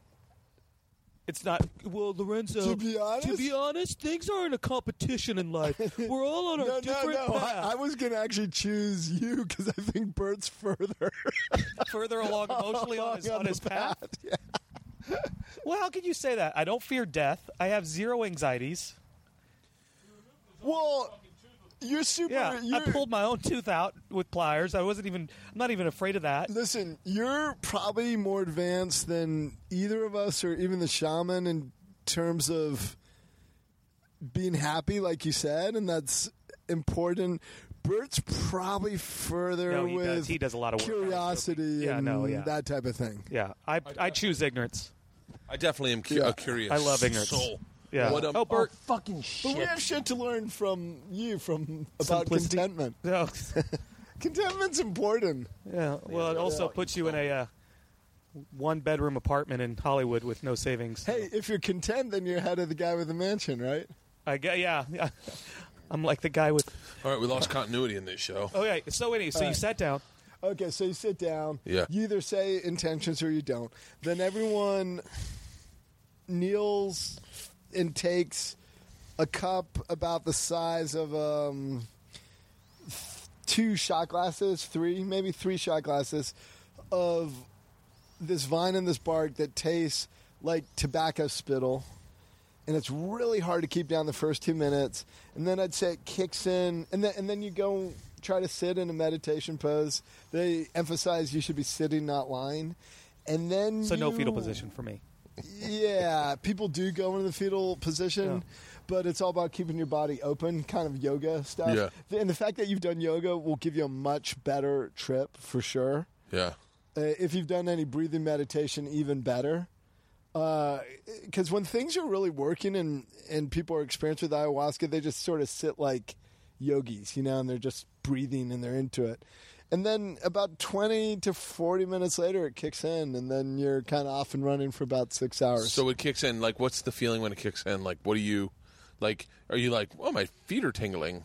Or like, oh, my nose, I can't feel my nose. Ayahuasca, they use this word plant intelligence a lot because it really is good at finding your particular shit. And I'll give you a hippie story. My wife was recently, we're separated, but anyhow, my good friend, best friend Amber had someone diagnose her. Who's like a through supermodel, by the sonogram. way, listeners. She's like a supermodel. She's awesome. You probably met her. With shrunken ovaries, so she couldn't conceive, right? And I swear to God, with my eyes, I saw her ovaries tremble for about 4 hours, which was her only experience with ayahuasca. And we conceived about 3 weeks later. Hold on, start over. So this is your best friend Amber is also your ex. Yeah. Okay. Yeah. So you guys, the mother of my child. Yes. This amazing woman. So Nothing but she good was things. diagnosed with shrunken ovaries. You guys Yes. did ayahuasca together. Yes.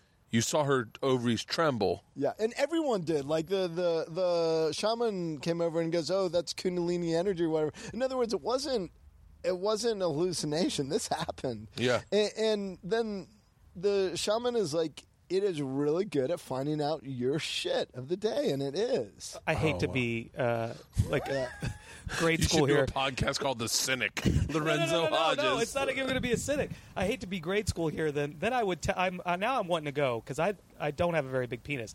Now, if I felt better about my penis, because when you first said her ovaries trembled, I dated a girl once that dated Ethan. And I was sitting there, and I don't know why I did it. I was like, so, tell me about Ethan's penis. She's like, big. It's big. And I was like, oh, great. Who have we dated that's the same? Margot. Oh. Do I know that you dated Margot? You do now. Asian Margot. Oh, yeah, okay. Yeah. Okay, all right. Yeah. Wouldn't it be hilarious if I started crying? You're like, wait, this is not good. You know, Can you we're back imagine me together. going to an ayahuasca dude just being totally, he's like, tell me your intentions. I was like, I have a really little penis. I think Lorenzo has a huge cock. Lorenzo? Because I I have a don't. theory that anyone who talks a lot about their small dick is He's got an okay piece. Wouldn't it be great if the shaman was like, all right, state your intentions, and Lorenzo was like, I'm just hoping some of these girls want to fuck tonight. I heard you guys get fucking hammered. I'm ready to party. Hey guys, if you see a snake, it's me. I never heard that about her ovaries. That's cool. That's fucking awesome. But Here, have some water. Like for me, I had all this like weird like 911 fears and stuff, and it actually gave some really interesting clarity to the 911 thing. Yeah. And I kept on remembering something like that capitalism was actually way more delicate, the kind of the Wall Street machine than we think it is. And I remember I kept on thinking it's a bubble, like you know, like a bubble of like the internet bubble or whatever, a capitalism bubble of the economy rushing, getting bigger, and it's a bubble that could be burst by the prick of a box cutter, which was the weapon they used on 911. And so kind of put it all together that these crazy Muslims, and I hate that way of life, and I'd love to get into why, because it has nothing to do with their religion per se, but they were super intelligent in the way they chose to attack America, because people always think of it as the World Trade Center, but when you read their writings, which I've done a little, it had to do with they were attacking the center of capitalism. And that's interesting, you know, that like that idea and a couple of box cutters has created how many years of war? It's 2001, now it's 2015. 15 years? Yeah. So interesting that it's still that we still have it's so interesting to me that we used to be on their side. Yeah, yeah. And it's the powers of ideas, and like, as primitive or whatever we can think as they are, they had a really impressive PR idea, you know? Yeah, it's so interesting. Yeah. It's fascinating to me. The thing I get obsessed with is how little they know about technology. However, whatever bullshit videos they put of lighting a guy on fire in a cage, it's like it still consists of someone fucking going into iMovie and going cut drag. Yeah. Like, and you don't like technology, but yet here you are. Like, hold on, I don't want to. Yeah, we're gonna lose the viewer. Should we do a fade here? Or, yeah, should we do a fade? Do you guys want to do a title card? Let's do one of those star fades. How do you start when you first feel ayahuasca? What do you feel it? Do you feel it in your head? Do you feel it in your feet? Do you feel it like when you go? Okay, this is kicking in. You definitely just start. Your paradigm of thinking changes. That's how I describe it. So in that sense, it's not that different from good cannabis. Like instantly, your paradigm is thinking like all those societal ways to think of stuff. Yeah. Get kind of stripped down, and you begin thinking of stuff in a really primal way. I kind of think of Helen Keller, blind and deaf, and so for her, water was just this direct experience of a feeling, you know? Yeah. It's almost like that begins to happen. Like, water's no longer a word. Water's no longer 10 million ideas. It's water. Oh, so it happens in your brain. You're not tingling. There's a lot of physical stuff, too. At the end of my first journey, they're called journeys, I felt my spine pop like a chiropractor. And I sat up straight, and I have the worst posture you can see on TV. I have horrible posture. And suddenly I was like, and just like, yeah. Like meditation boy, you know? And so that was physical. Like I bet you if you had measured me, I was a half an inch taller. Really? I heard it pop. Wow. And to just sit and to elongate that way when you're not lying down and stretching, Yeah. I'm like, that's powerful medicine, right? So and that's what Amber calls it, as medicine. It's such a Yeah, that's the terminology. They all say medicine. So then the trip's 6 hours? Approximately 6 hours, yeah. And like, but is you did there... like a 3-day weekend, though, right? Some people do So that means that 3-day each day weekends they'll where do you do it each day. Okay. Yeah. So you It's do it... hard. And do you journal? I Do people journal? You're supposed to, and it's definitely the ideal thing to do. Same with a meditation. Yeah. If you go on a 10-day silent meditation, Bert, you're do you supposed to meditate? journal. No. Have you ever tried it? No, I did. I meditated with a Zen Buddhist monk in Japan. That's kind of hard when you have a bunch of cameras on you. It's not true meditation, right? Yeah, it is a little bit. It is hard because what happened is my foot fell asleep, and I was very cognizant that my foot fell asleep, and I didn't want to move because I knew everyone would start laughing if I moved my foot. But then I fuck it, and then all of a sudden the monk goes, if your foot's asleep, just extend your leg. And so I was like, clearly he knows my foot's asleep, so I was like tapping it, trying to wake it up, and then, so I just stretched my leg out. And he was like, but it was really cool. He's coming to LA. He's going to hit me up, and he's going to do a meditation with Isla. Isla meditates. Isla meditates naturally. Like she chose to meditate, and she's into meditation. And she's... Kids are great. Isla's a weird... It rained. Yeah. It was one of the most fucking... Like, one of those moments where I would have never forgotten about this. Had I been her, she probably just... One of the things she does... It started raining one day, like Sunday afternoon. How old is Isla again? 8. Okay. Sunday afternoon it just starts raining, but like it's a sunny rain. It's still sun out, but it's raining. And Isla finds out it's raining and loses it. Like, Dad, it's raining. It's so beautiful. Goes out, sits on the trampoline. I have a picture. I put it on Instagram. You can find it. And just sits there and lets it rain on her and meditates. And That's I went, so awesome. I was like, God damn it, but she also fucking is afraid of spiders and bees. So I don't know if I'd trade one or the other.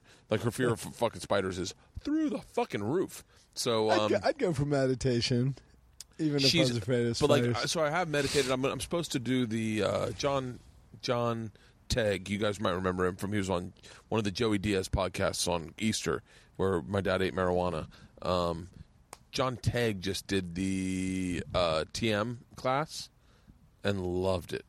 And he's like, you got to do it. I do that one. That's the easiest one, so I recommend it to everyone. Yeah. It's so much easier than the other type of meditation, which is, God, what is the other one called? Sleep, because that's what I do every night from 10:30 to 8:30. I meditate. TM is called Vedic. Another one is you're supposed to feel from the toes, and you feel your calf like in your head. And I've done. Yeah. I think I've done a couple of meditative things. I did that. I've done. I can't remember exactly what I did. I did one in high school one time, and it fucking really helped. The one I did in Japan was like fucking amazing. I'd love to do meditation, more of it, but I just don't have the Bert, time. since you're kind of a, it's not shallow, but materialistic guy. Yes. Is it hard for you to take advice from somebody who's like, I really love to meditate, and you're like, yeah, well, you're fucking driving a Jetta, bitch. Like, No, is that hard for you? Because No. Are you being serious? What you're doing is you're melding in my look on therapy because I had a very materialistic view on therapy. I had a really hard time going to therapy, and I know I've told when you she had about less this. money than you. Well, no, it wasn't that. It was I looked at life very honestly, and I couldn't see that she was being honest with her life, so I couldn't respect her opinions on mine. Like, I was more attractive than her, and so I assumed that as long as I was around, I was going to have problems because she wouldn't mind looking at the eye candy. And then I also figured that wait, who are we talking about? my now? therapist. I think he's just my talking about- therapist. Oh, I see. And my asked, therapist. It's hard for him to Yeah. take advice from people that are less successful than him No, not because he loves material things. Not at all. I'm not saying you're the worst, but like the fact that you're looking step up Zillow or like you like material goods. Yes. Is it hard for you to take advice from somebody that I'll tell you meditates? what. It's not successful, and you're like, yeah, well, I'm more successful than you. So why am I No. gonna listen I to think you? those guys take a different path. Like, And you can respect that. those guys, people that are into meditation and yoga and shit that's good for the soul. Then yes, I cannot take advice like Career Georgia. advice. Georgia had a teacher one time, and she just dressed like a mess. Like she was wearing 3 different blacks that didn't match, and her shoes just looked like black nursing That would be shoes. Mrs. Beckford. And but just, and I said to Georgia, and Leanne caught me saying this. Leanne was having a hard time with her. I said, "Fuck her. Don't respect her. You can't respect that woman. Look at the way she looks. Like, look at the way she carries herself. That's crazy. You're saying crazy right there. That's what crazy dress is like. And then you're going to tell her that she's going to tell you what to do in life. and they're now doing a dance in her honor. Do not do that. Like, ignore that woman. She's out of her fucking. I go, look at her shoes, George. I go, look at her fucking shoes. George is like, yeah, they're weird. I go, there's white stains on the black. Like, she has white stains on her. Who fucking carries himself like that? I go, you can't respect her. You can't respect her, and so you can't respect her opinion. And I do that in life. Like, if you are a mess, if I look at you and you're a mess in life, and you think you have authority over me, I just don't listen to you.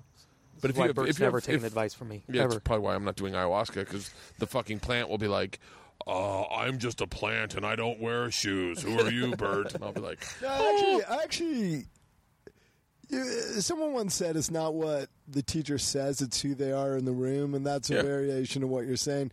Like if they have a great vibe in the room and they just are calm and present, Yeah. you respect them more, and then you listen to what they say. But they're sort of like skitsy and weird. They could say all this genius stuff, but you won't listen, and that's Right. like human nature. yeah, and I can also listen to people that are dressed like shit.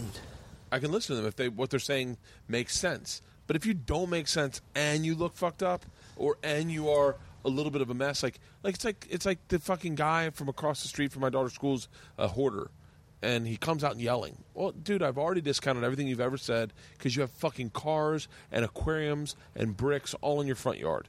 You're done for me. Like, I'm never. You may be saying something very valid. However, I look at you as a mess, so I can't listen to you.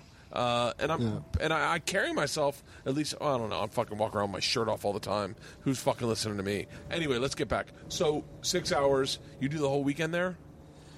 I've never done the 2-day thing in a row. Like, I'm so wiped from one day. Yeah. But that's my next thing I'm going to try, the 2-day in the row thing. Now, do you get concerned doing it now that you have a kid? Zero. Like, it makes me more present with my kid. Does it creep back in when you smoke pot? Do you feel feelings? Like I know David Cho like was saying, flashback. Yeah, like ayahuasca-esque. I think a lot of the pot thing is there's a lot of painkillers in pot. Yeah. And so you feel really good. Yeah. And so it's just different that way, you know? Yeah. Like ayahuasca, actually, I do think can attack a bunch of physical ailments. Like I'll find my sore knees and stuff hurt less, but it's not.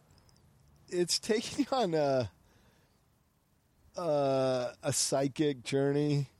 It's also right now I'm being really inarticulate. Like it hits your body stuff and your mind stuff, and what's really nice about it is it leaves part of your brain sober. So part of your brain is being a bit analytical while this other part is really going out there, whereas shrooms just sends you out there. And there's no sober part analyzing it till you're down, you know? Yeah. And so you can really just lose yourself like wacky. But at least for me, ayahuasca, there's always a very rational part of my brain that remains even though the left side of my head might be completely tripping balls. That's insane. That analytical side was fighting. It either let go and just like, have a good time, man. There's dinosaurs in the woods. Let's just believe there's dinosaurs in the woods. That we see the trembling. But what would happen was, in bad times, that analytical side would be like, Bert, it would be me reiterating things in my head. Like a thought loop. I couldn't get out of the thought loops. That's actually not quite what I'm talking about, because you're right that your most successful trips will just be open and you'll go to the dinosaurs in the woods. Yeah. And you don't want to be all being pulled back by your bullshit. So it's not quite what I'm talking about, because what I'm talking about isn't something pulling you back. Yeah. Thought loops scare me. Yeah, they're the worst thing. And they usually come from when people get afraid during their trip, like, I'm not a good dad or whatever, and then they'll go in a thought loop. And this Hells Angel guy actually taught me a really good trick for that. When I was a kid, about 14, he's like, when you trip out really hard and it gets really bad, just go towards the monster. And I didn't really understand what that meant till years later, but it's sort of like if your mom's there and she's screaming at you and being horrible, just go straight to it and hug her. Whereas most people will be like, oh, my childhood was horrible. By the way, my mom was sweet, so this is an example, but you know, most people will be like, this is horrible, like all these nightmares are returning, and they try to get away from it or close their body from the experience, and it makes it a million times worse, and it sends you into a loop. Yeah. And it's so true that if you're just like, this is being sent, the screaming parental ancestor is being sent to teach me something, you go over right to it, then you get right out of the loop, and the fear ends and everything. It can be really profound, just like yoga-wise, open your body and meet it. Like, okay, what are you teaching me, monster? Yeah.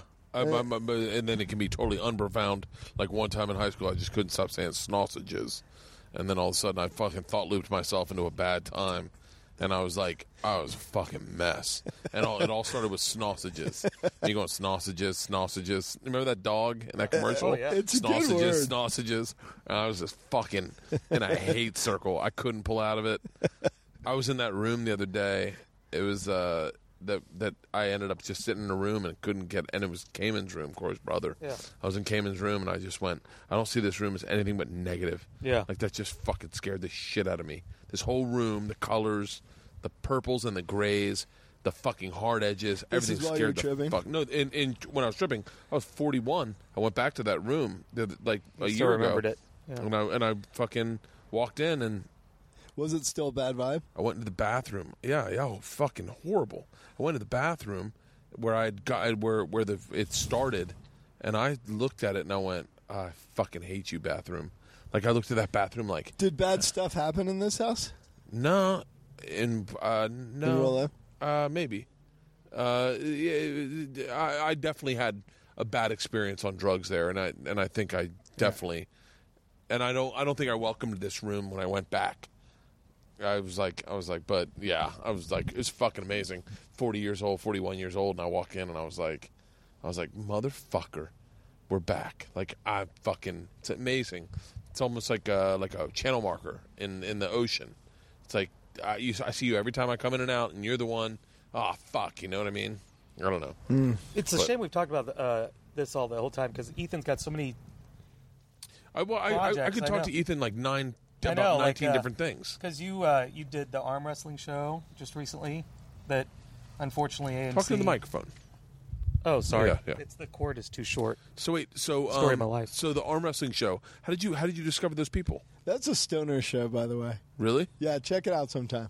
We Okay. put all kinds of weird messages, and I came across this documentary called Pulling John about this Russian legend competing against American legend, and it was exactly like Rocky. Which Rocky? Rocky 4. 3 or 4? Rocky 4. It was exactly like Rocky 4. Was it Rocky 4? Yeah, it was Rocky 4. Arm wrestling. So it was a little bit absurd, but super primal. Yeah. Like arm wrestling is primal because it's all the violence of a fist fight contained in a hand grip. Yeah. You know what I mean? Yeah. Because their intensity is full-on mixed martial arts intensity, you know? And they're doing all these, like, it's like a tendon-snapping chess match. I'm stealing lines that the arm wrestlers gave me shamelessly now. No. But it is, like they'll press their thumb into a certain tendon that weakens wrist strength. It's like... And they're doing all kinds of things with grip before the ref even says "ready, go." So when you see them like Bert's posturing, seen Over the Top. He knows. I've mentioned Over the Top so many times in my fucking stand-up. I've said it so many fucking times. Some people on my show were in Over the Top. Really? And check this out. One of our champions, 58 years old. Like that's older than Tiger Woods. No, it's a bald guy. So definitely older than Tiger Woods. I mean, it's amazing that. I mean, not Tiger Woods. I was like, it's definitely older George Foreman. I'm sorry. It's like George Foreman. Like That's everyone's racist. like, oh my god, he's boxing at 48. This guy is winning arm wrestling matches against 20-year-olds at 58. It's interesting because you're touching someone the whole time. Like you're like in boxing, it's about just touch. You know what I mean? That's fascinating. Over the Top, for those of you guys that are wondering what that is a Best Sylvester movie ever. Stallone movie where he and his son. Well, he's a trucker, right? He's trying to get his son back by winning. Trying to get his son back by winning the arm wrestling match. And what he does at the end is he changes his position of his hand. Kunk, kunk. And all of a sudden, you're like, oh, what the? Yeah, and he ninja It's one of him. the fucking greatest. But it's interesting, though, what I love about his show, and I didn't know what I loved about it. He had to tell me what I loved about it. It's shot more. It's the most beautiful thing that was on TV. But I was like, "What? You made arm wrestling artsy. Who's going to be your audience for this?" And he's like, "I wanted to shoot a TV show like people shoot sports movies," and that's exactly what he did. He took like a. And nobody's ever done this. I saw the shot that I was really impressed with was the slow motion shot of the fucking guy doing it and then jumping up on the table. Yeah, that guy's incredible. I love that. Yeah. That's such beautiful. Who's the DP on that? A guy named Cameron Glendenning. He's amazing. We That guy shot is in amazing. an old abandoned theater in downtown L.A. Because we were pulling from all these movies. So we pull Warriors was all old buildings and stuff, and so we just assembled all these world champion arm wrestlers and a bunch of kind of. The tattooed crowd in this old abandoned theater in downtown L.A. And Now that the show's run its course, what would you have done different? So wait, start it over. So you take it and you pitch it to AMC, yeah, and they buy it. yeah, and they took the chance on, and it actually was their leading Huge unscripted opening. show, but then AMC canceled all their unscripted. So wait, except for their talk shows. How much did they buy? How many episodes? The first year, I guess both years were 10 episodes. It's great. We were greenlit with the second year, and then they canceled us halfway through when they When they got started their the unscripted. programming. What Yeah. now? What does AMC do now? just the amazing scripted like Mad Men and Breaking Bad. Yeah, Better Call Saul, and I was in the same position, I would say, at FX, where it was like all unscripted, and we did Hurt Burt, and then halfway through Hurt Burt, they were like, "Yeah, we're killing it with the Shield. I don't know what the fuck we're doing with you." Exactly. And you're like, and who can blame them? I mean, there's scripted ratings like Walking Dead's the highest rated that's show AMC? ever. Yeah. And they have Talking Dead too, right? Yeah, you said it's Exactly. less the talking. Yeah. Yeah. So they do the TV show, and then they do the talk show after it Right. about what you just saw. Right. I mean, AMC Which I were watched. great. I can't believe I watched. I'm actually super grateful that they even gave us one season because the That's- show is really weird and trippy. It's to Lorenzo's point. I didn't want to make a sports show. I wanted to make a movie about a sport, which is a very different approach. And they let us do it. It was fun. Like I'm actually unbelievably grateful I got one season out. It's one of the things what's I. on the And I should say, Undertow. Lots of Undertow. great Yeah. filmmakers. Well, it's one of the things I've learned in this business. I've learned ad nauseum, meaning that I've seen it happen to me a million times, and I said it to Leanne today. I probably should not mention this, but I don't think it's going to get back to anybody. But I think I brought it to you, Lorenzo.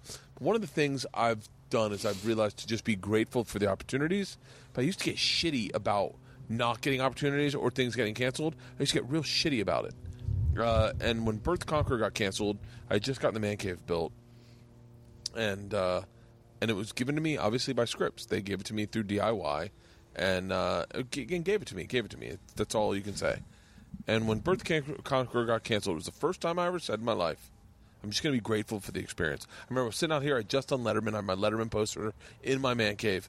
Leanne brought me a cup of coffee, and I just found out we gotten canceled. And it was in a Letterman mug, and I thought, I'm not going to be shitty for this. I'm going to be grateful for the opportunity that was given to me. I learned a lot.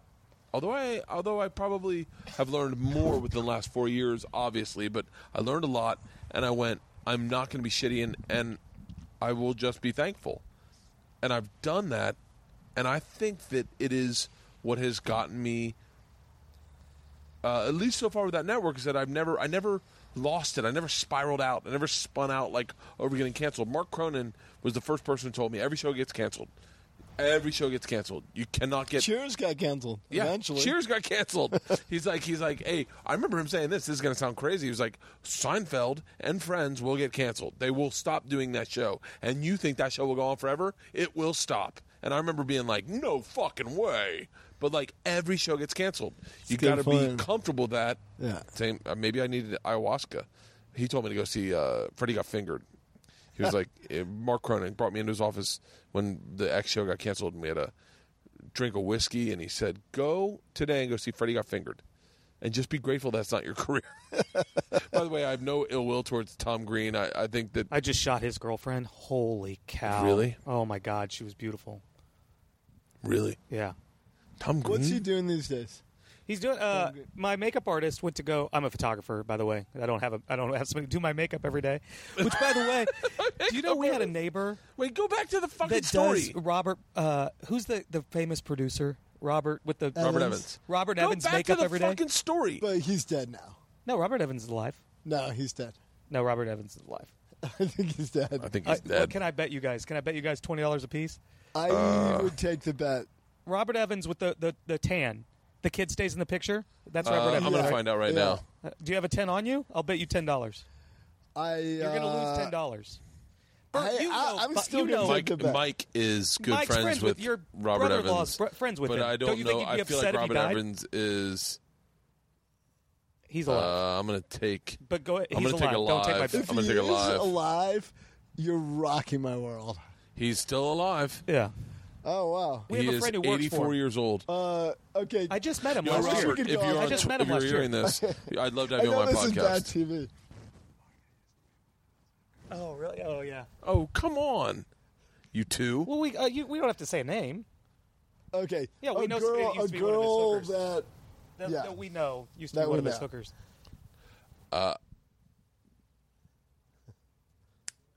Should I have not said this that? is even worse TV. Yeah. Now I want to get into your ears and tell you a secret that I know that do not let me forget to tell you. Oh, I won't. Do not let me forget to I tell won't. you, okay? So wait, let's go back to what we were talking about. You were saying before this Robert Evans story, this is what I fucking hate about you. Sorry. I hate two things about you, Tangent and was everyone my that's nickname in watching college. this can see, is sometimes Lorenzo will just disconnect and in the middle of a story just start texting someone, or you change subjects on something important. Sorry. So what was the thing you were saying?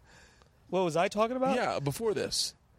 You were like, before the Robert Evans story, we were saying ... and you're like, oh, very interesting.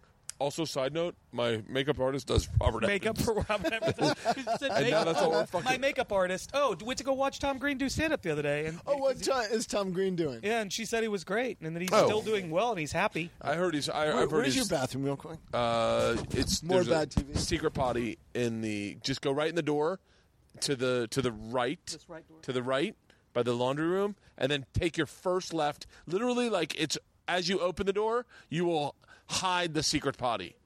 It's directly to your left. Yeah, so she went to watch him do stand-up. I So I gotta guess be, he's I doing gotta be okay. honest with you, and this is after a couple beers. These are my thoughts. Yeah. But I'm bummed out that Tom Green didn't keep his talk show. He was the first person doing what everyone's doing now. Yeah. With what I'm doing right now, and no one just was doing it. And I guess the So you're saying his bandwidth- talk show was kind of the podcast format? Oh, his talk show was It was different. Obviously, I think they were making an actual talk show. Yeah. But he was the first podcast. He was the first one that I knew. Like, he dedicated his house to it. I loved that. I'm bummed that the kid didn't keep doing it. Yeah. Because I thought it was so cool, but at the same time, But he had you watch Freddie Got Fingered because that was He that said, was "Go kind of watch-" the end of a Mark career. Cronin said, "Go watch Freddie Got Fingered," and he was like, because, and this is, by the way, before anyone knew anything about being different than just being in movies. Yeah. If you got in movies, then you did movies. If you did TV, you did TV. Yeah. Like, and so I went and watched Freddie Got Fingered, and I did not find it very funny. And all I saw was a guy that got way too much thrust upon him that he was not ready for. Yeah. I think that movie was like a bunch of people going, just let Tom be Tom. Yeah.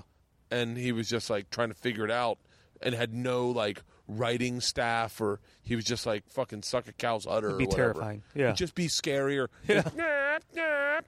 and like make a noise over and over again. Yeah. And I think that is appealing to a group of people, to like hardcore fans. But I think to a guy like me, I definitely didn't see any like You need a little hardcore humor in it. structure. That was written or structure or like something where I went like, oh yeah, this is genius. Like when I saw fucking Anchorman, I loved it. When you see like great comedies, Yeah. you Stripes, you're connected. Yeah. I'm not shitting on Tom Green. I love what he's doing and what he's done. Yeah. I don't know why we got on. I don't know how I got on. You this. just said Mark Cronin sat you down. Mark said Cronin watch- told me to go watch that movie, Yeah. so I watched it by myself at the Hollywood Connection. Like remember where by the Beverly Where in LA the Beverly Fitness Connection. is now. And yeah, in the Beverly Connection Did you across remember from when they used Sports to LA. do movies with Oh, that's boring for people. We don't need to talk about that. Yeah, So you just learned to be grateful. I learned to be grateful, and I learned, and now I mean, I just definitely was like, well, fuck it. Everything's going to get canceled. And I've looked at it like that a million times. The hardest part about shows getting canceled is the family you build with them. Yeah. Like you build a family. Yeah, and you feel guilty about all the people you hired, and yeah. Oh, I've Yeah. had so much guilt in hiring and firing and getting rid of people, and I've had so much guilt, and I've been wrong a lot in firing people. I fired people that did not deserve to be fired, or I've been a part of them firing that didn't deserve to get fired. And I had a conversation one time with a dude who's one of the fucking greatest guys in the world, but just did something fucked up and got fired, and he handled it like a dude. I learned more from this whole experience than I've ever learned in my entire career. How did he handle it? Called me up. He said, I fucked up. He was older than me. He was probably like, I'm going to say maybe 60 or 55 or 58. I was standing right there in the man cave, right where that piece of, like, there's a piece of broken concrete. Oh. And he called me, and I answered the phone, and I was like, I don't want to take this fucking call. And he was like, hey, I want to talk to you. And I went, all right. And he was like, and he had fucked up on a very massive level. And he was like, and it was very direct, and it was very like, there was no like splitting hairs about it. It was big, and he was like, I just want to tell you that I really fucked up. And he was like, and I'm sorry, and I understand if you don't want to work with me again, but I want you to know that it has nothing to do with you. It has nothing to do with, he's like, and he was really fucking honest, and he was really manly about it, and he was like, just like, and I sat there, and all I remember thinking is, if my dad was in the room, my dad would be like, you're less of a man if you still hold a grudge. If you listen to a man be honest with you and direct, and you have I learned more from that conversation with this guy, and I remember walked out, and I walked up and down those pavers, back and forth, and I didn't know what to say. I didn't know how to answer, because he had been let go, and I didn't, and now I was like, well, fuck, well, shit. And I just was like, will you maybe hire him again one day? Oh, I'd work with him in a heartbeat. Is this a big passive-aggressive story to get me to apologize for coming on your pillow? No. I'm sorry I came on your pillow. I fucked up. No. I should have told you about the cum. That is manly of you. I know. It's a big lesson in life is to be able to be accountable and be able to turn I forget, Leanne says it about me all the time, but I'm not good at it, but I can do it sometimes, is be self-correcting and go, I fucked up. Yeah. I really fucked up. Can I fix this? Like someone said the other day, I'll apologize if I'm wrong. And I was like, yeah, but the problem is a lot of people don't think they're wrong. Like a lot of people go, I'm not wrong. Like you cut someone off in traffic, fuck you.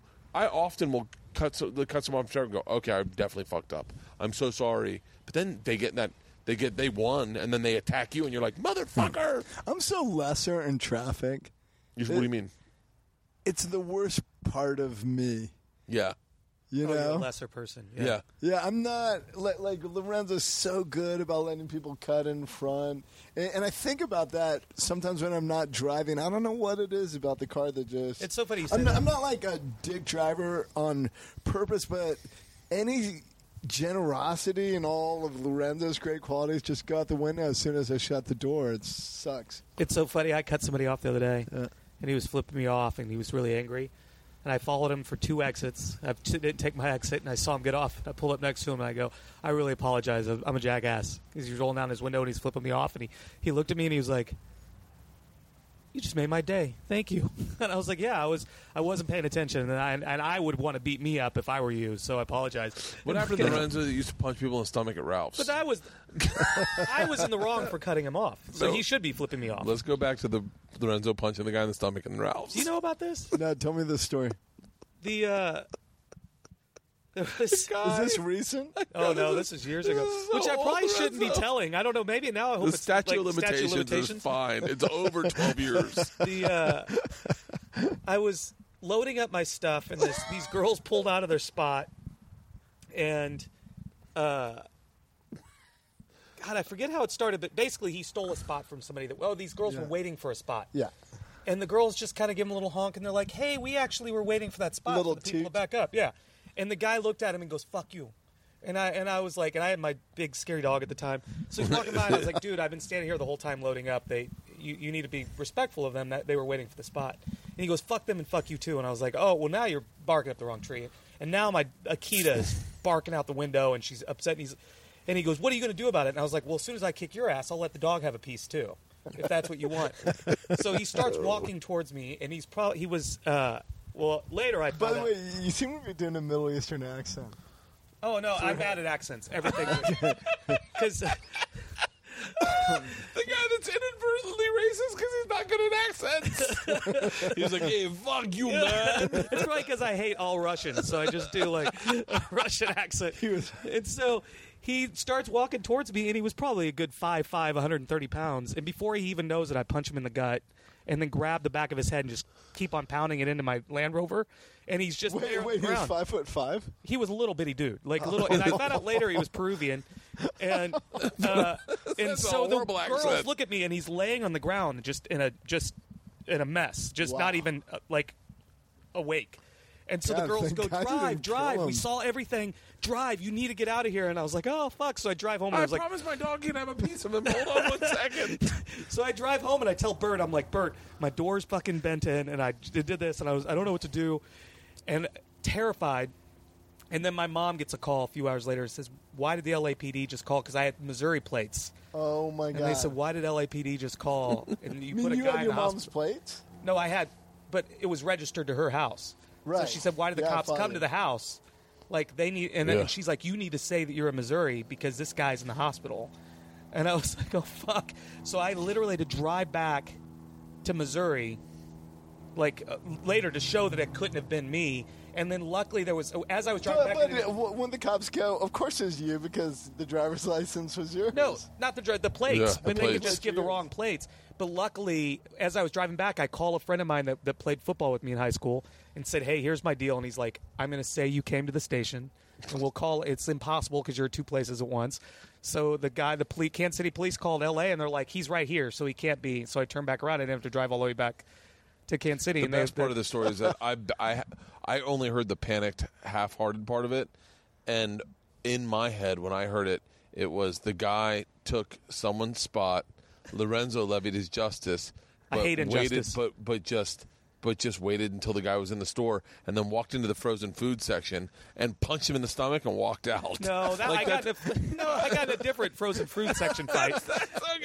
Because he was rude to a girl in the parking lot. Yeah, and then I beat him up the frozen food section. You got to fight in the frozen food section. No, but the other one was the guy in the parking lot. Yeah. So did the Peruvian live? I don't know. I don't know anything about it. He's dead. He lived. I think he just got a little messed up. He was in the hospital. But being honest, you don't know. I really no, because if it was death, I think they'd look more into it. Yeah, and I'm being a jackass right now. They definitely would have looked at illegal alien. you never know. But he was an illegal alien. People died. He was? every day. Yeah. Yeah, well, you know what? My police, he had to keep on giving me updates, and they kept on calling, and they're like, no. And then I had to I had to sell that car later. Yeah, that was my Land Rover because I couldn't drive it around anymore in LA. Lorenzo's lived an interesting life, if nothing else. He's the ultimate. He's a stealth stud. You know, because you take this as a compliment. It is. No one would look at you and realize you've slept with as many supermodels as he you have. hates this because now he's like, "You're ratting me." You know what's so funny? And he's also a stealth badass. I mean, usually he's fighting guys twice his size and doing well. I got a text from someone and said, I have a meeting with who's the chick that used to work for Gillen? Beth Blue. She goes, I have a meeting with Beth Blue. And I went, really? She goes, yeah, I noticed that you're Facebook friends with her. What can you tell me about her? I was like, oh, she's fucking amazing. Yeah, she's awesome. She's amazing.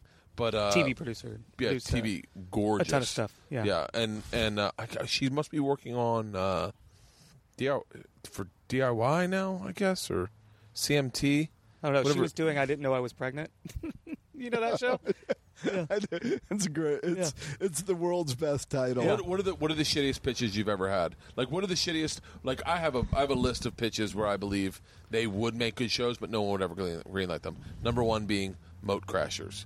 Much like House Crashers, much like Bass Crashers, but we put a moat around your house, and you just go into the Lowe's and be like, "Hey, you guys looking to build a moat?" And they're like, "What?" And you're like, "I want to build a moat around your house," and you just get that one game, and it's like, "Fuck it, build a moat." I would love a moat. I would love a moat too. I'd like a moat. I'd love a moat, and no one will pick it up. Think about my house. Yeah. I had one called Blind Design, where it was blind guy comes in and designs your house. I don't like that one. It would be fucking hilarious. It was like, do you remember those series of commercials are like, big people, little house. And it was like, oh my God, this fucking sucks. And they're like, aren't you glad that show isn't around? But in your head, you're like, I kind of want to see that show. like I've been thinking of a lot of shows lately that I've written up to pitch. But I don't know. What is the worst thing? What are some other ones? Like what? Me? Yeah, I've had a lot. I've had one called Black versus White. It was me and Warren Sapp, and we find out who the superior race is, and we just basically compete. Somebody pitched that to you? I pitched it. I pitched it to Travel. I've pitched it to a lot of people, and we go out, and every week it's me and Warren Sapp, and we go, all right, let's see who's got better churches, black people or white people. And we go out and we explore all the churches, all the different cultural churches. It's more like a show about like people and that'd be great because it brings all like the hidden racism right out front. We're gonna bring it out front, discuss it, get rid of with it. Two friends, and we have a good time and we laugh about it. But ultimately, at the end, we're finding out who the superior race is in said, like, barbecues. Let's see who's better, black people or white people. Just black people or white people. Everything you named so far is obviously Black people. African Americans are so much better. Oh, come on. Churches, barbecue. Churches? Yeah. Are you Oh my kidding? God, white people church is the worst. It's full of hypocrites and no, but what you're no music. No. What you're So missing in much this pitch is that I represent black people. I represent white people. He represents black people. So I will learn from these churches, and then I deliver a sermon to a mixed congregation, and they vote who the better is, white people or black. I'm representing all white people, and he's representing all black people. Yeah, still, so like black people would be better in church. Well, we'll see. Well, no one ever. And I picked think up Morgan the show, so we'll never Spurlock know. did this. I don't think he did. Oh, it I sounds think like he a did Morgan Inside Man. I know what you're talking about. I have a show. I have a bunch of shows I'm trying to pitch. I have 3 shows that I'm trying to pitch right now.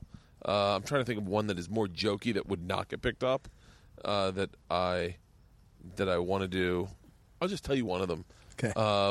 Wait, can we pretend you're pitching Ethan as a producer? Okay, you're going to sit down, and this is really a thing you could think it could sell. Okay, let's do this. All right, let's do this. This is a pitch for Travel Channel. Okay. And I hope he looks at you the same way I've pitched my shows to him over the years, and he's like, you know that sound I make that you can't stand? Well, yeah, the black versus white, like, that's an interesting social experiment. Where my mind would go is advertisers wouldn't like it. No, it's great. That is the problem. That's the problem with the show. Rip apart his next pitch. This is a fun game. No, this is actually a Your really real good pitch. Okay. I'm debating whether or not to give you my best one or just a because softball. somebody might steal it. Well, yeah, because I'm like, oh, that one's actually really good. 170,000 podcast viewers. Right? Well, Who all happen to live in their grandmother's basement, but that's okay. Well, a solid 35%, but the majority of them are business people. I want to do a show called Man Toys. Okay? I want to display high-end and fun toys for dudes who've got loot to spend on toys.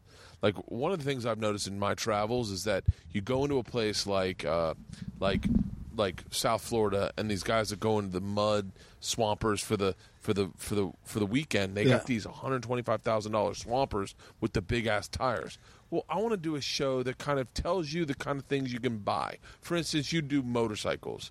Like 1 week would be motorcycles, and you go, all right, I'm Bert Kreischer, and today for Man Toys we're talking about motorcycles. You need a motorcycle. This is why. ... Here are the 3 type of motorcycles we're going to profile today, and we're going to show you some motorcycles that if you're really interested, this is what you need to get. It's a lot like there's a website called Uncrate that I'm a big fan of. I go to a lot of these websites that are magazine-style websites of just toys you can buy. Whenever Outside Magazine comes out with the 10 best skis or mountain bikes or whatever. I get obsessed with that. I got a thought for it. I'm not going to give you an opinion, but I'll give you a thought. What? There's a very, very similar show out there. With that chick? Called I Want That? No, there's a girl that literally it's on Velocity or something? I forget the name of it, but you can I'm sure there's Google, a lot of shows similar. It's pretty damn close. It's something about like there's a guy at the beginning who says, how do the richest people on earth spend their money? Yeah. And then it basically goes into expensive toys from there. I don't want to do. I want to do it. The difference is theirs is personality based. So they'd go.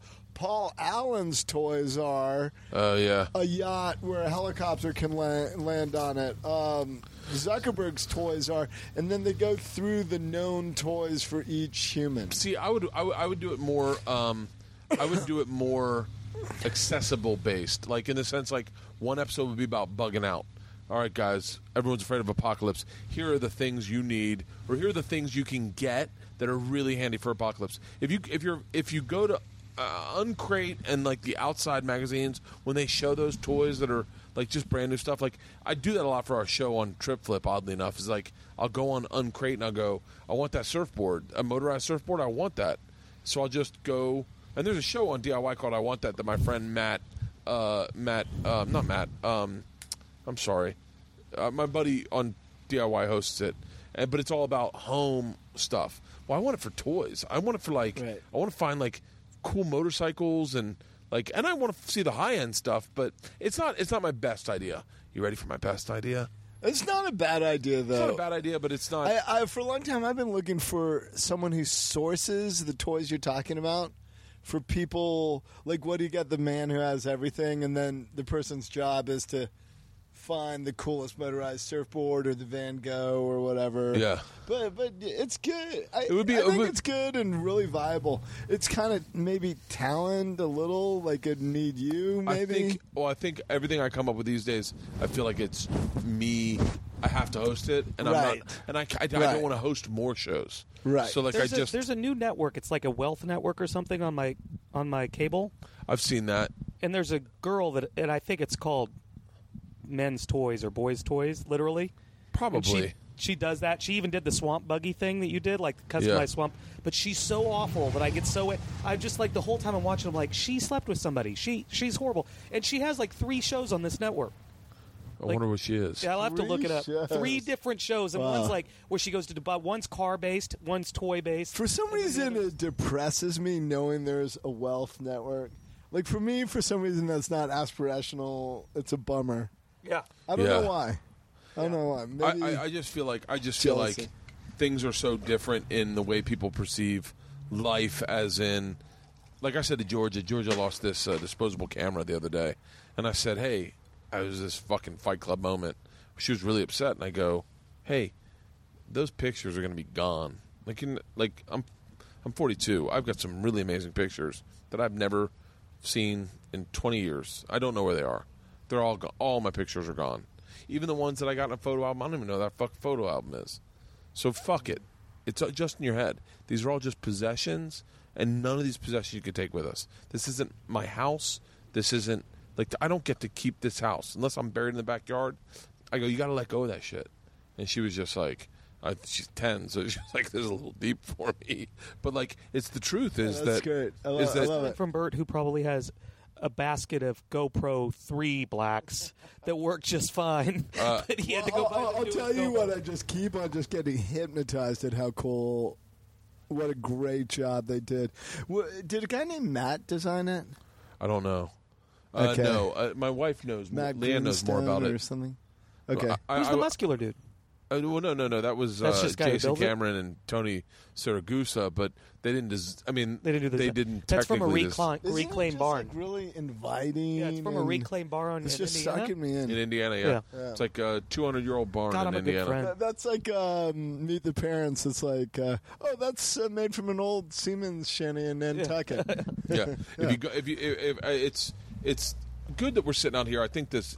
I've always wanted to do them out here because I love this. Stan Hope and I did the podcast out here. I love the energy out here. It's just nice and free. It's a beautiful night. And the orange blossoms are the best smell I've smelled in a long Right? time. It's beautiful. Oh. They Okay, ain't tell got us me. your good idea, or was that the good idea? No, sorry. I'm not gonna. I'm You not can't- gonna you save. don't- I'm gonna save because I'm actually really pitching 2 of them. Okay, when we're done, can we both pit when we're done with the podcast? Because I don't want to talk about no, mine either. No, you pitch yours.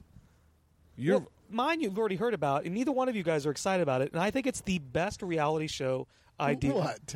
Remind me. It's troll hunters. You just find people that troll on the internet, and you give them retribution. Have and you ever- nobody's done it, I want to open a Ooh, troll I kinda account like so it. bad. huh? I wish I was that person that could do it. I would love to open a troll account. I never But heard you that just- one, by the way. Yeah, I think I told you about it last time we talked. There's so many people who troll, like when that kid sang the national anthem, the little Mexican kid. Then you have all these like racist people because he sang in a little mariachi outfit. But he's an American kid. But you had all these racists on there. You Yeah. find one of the racists and you follow him around with a mariachi band and fuck with them until they learn compassion. There's so many trolls that need to be called out. That the problem with our society is nobody's accountable anymore. So I love Yeah. that this show would find people and make them accountable. And it's easy to find people now because they're such idiots. Like their Twitter handle, but everybody gets trolled. Celebrities. I feel like how would you air I the would troll? Maybe Well, that's what I said. We're also in a society where everybody will okay everything. Like they'll sign off on it, and also you would do it in a fun way. You would do it in a you'd be Sounds like shocked. Bully Beatdown. yes, which I love. bully beatdown for trolls. I like Bully Beatdown too. Yeah, That was a good fun it's like show. Bully Beatdown, but you find I would and sometimes watch 5 it's of Bully those in a Beatdown row. meets Catfish, and it's. I'd watch it. Yeah. But everywhere I pitch it, they're like, I don't know, it's not. It's Well, the thing is, you wouldn't get Kim Kardashian. You'd get you want a you'd- comedian. you'd- We talked about it. You said like somebody that's been bullied. Comics get bullied the worst. Dane probably gets bullied. Probably gets the most amount of hate mail. Yeah, but you said Dane, where they can find their own people, so it's like Catfish meets Bully Beatdown. What you'd need to do is you'd need Dane to go to someone who just hates his shit and then go, hey, man, with the camera crew, I'm Dane Cook. And then why do you hate me so much? No. Not even call them out on the fact that they did that. Yeah. Like, not call them out on the fact that they've been hating on them, then think they won something. And then they go, oh, yeah. And they'd be in their head, they'd be like, fuck, I've actually been trolling this guy.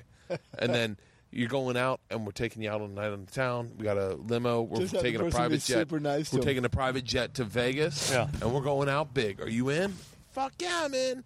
And then he takes them, and then on the jet, he's like, or like they get to Vegas, and then the fucking party's going off, and he's like, everybody stop. This guy has been hazing me online for fucking 6 months. And the guy's like, oh, motherfucker. He goes, I took him here to show him I'm a cool dude. Do you have anything to say? You just get the guy the mic, and now you're held accountable for all your statements that you've been saying. Yeah. Like, what's true is that I don't say anything negative to anyone, and I've wanted to a couple times. Yeah. And how much is that is accountable to being on Travel Channel? None of it. Or none of it because that's just not who I am. So like I'm not.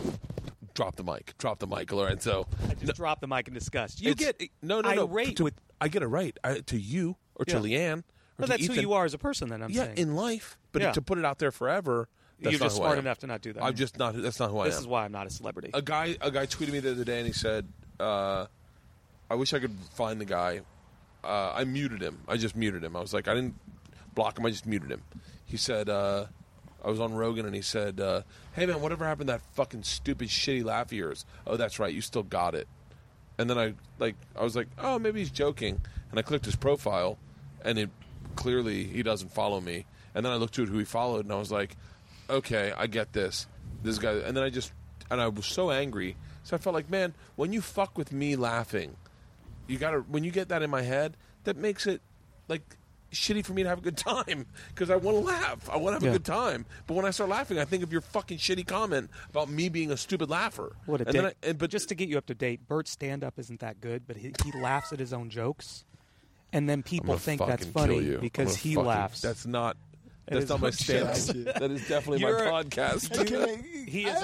By the way, Bert is an amazing stand-up. Question. Like, is this like a live stream, or do you edit something? No, what's going on? We're 224 right now. I definitely try to keep it under 3 hours. I'd like to wrap it up in the next 15 minutes. And then how long does it end up being?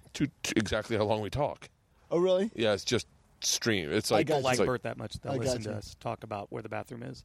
But by the way, this is as good as a lot of radio I listen to on the radio. This is as good as a lot of radio out there. I was joking about your stand-up. I know. Okay, but I wanted to tweet something hateful to the guy and go, and I had his profile thing said, sometimes you're the hammer, sometimes you're the nail. Then I looked at all his pictures and I picked the perfect mean thing to say to him. Sometimes you're the hammer, and sometimes you are something really hurtful about him that could have maybe fucked with him in his head. But I didn't say it because I guess now I am saying it, but I didn't say it because I was like, you know what? That's not who I am. That guy can say mean things about me.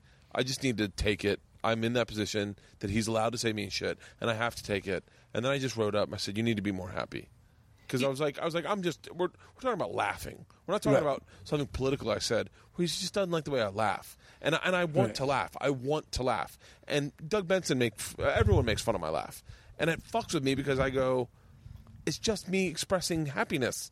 Like I'm not it's like it's not like you're making fun of it's like making fun of the way someone dances. Yeah. Like you go, hey man, I'm just trying to have a good time by myself. I'm not trying to fuck with anybody. I've laughed a number of times on this podcast, and there are people that don't like my laugh. I don't know what it is about them. I get it, because you probably went like 30 years not thinking about it one way or the other, and never thinking about it. And then he forced you to think about laughing. Well, when I started, my laugh became the first time I ever heard anything about my laugh. He kind of sucks. Now I hate this guy.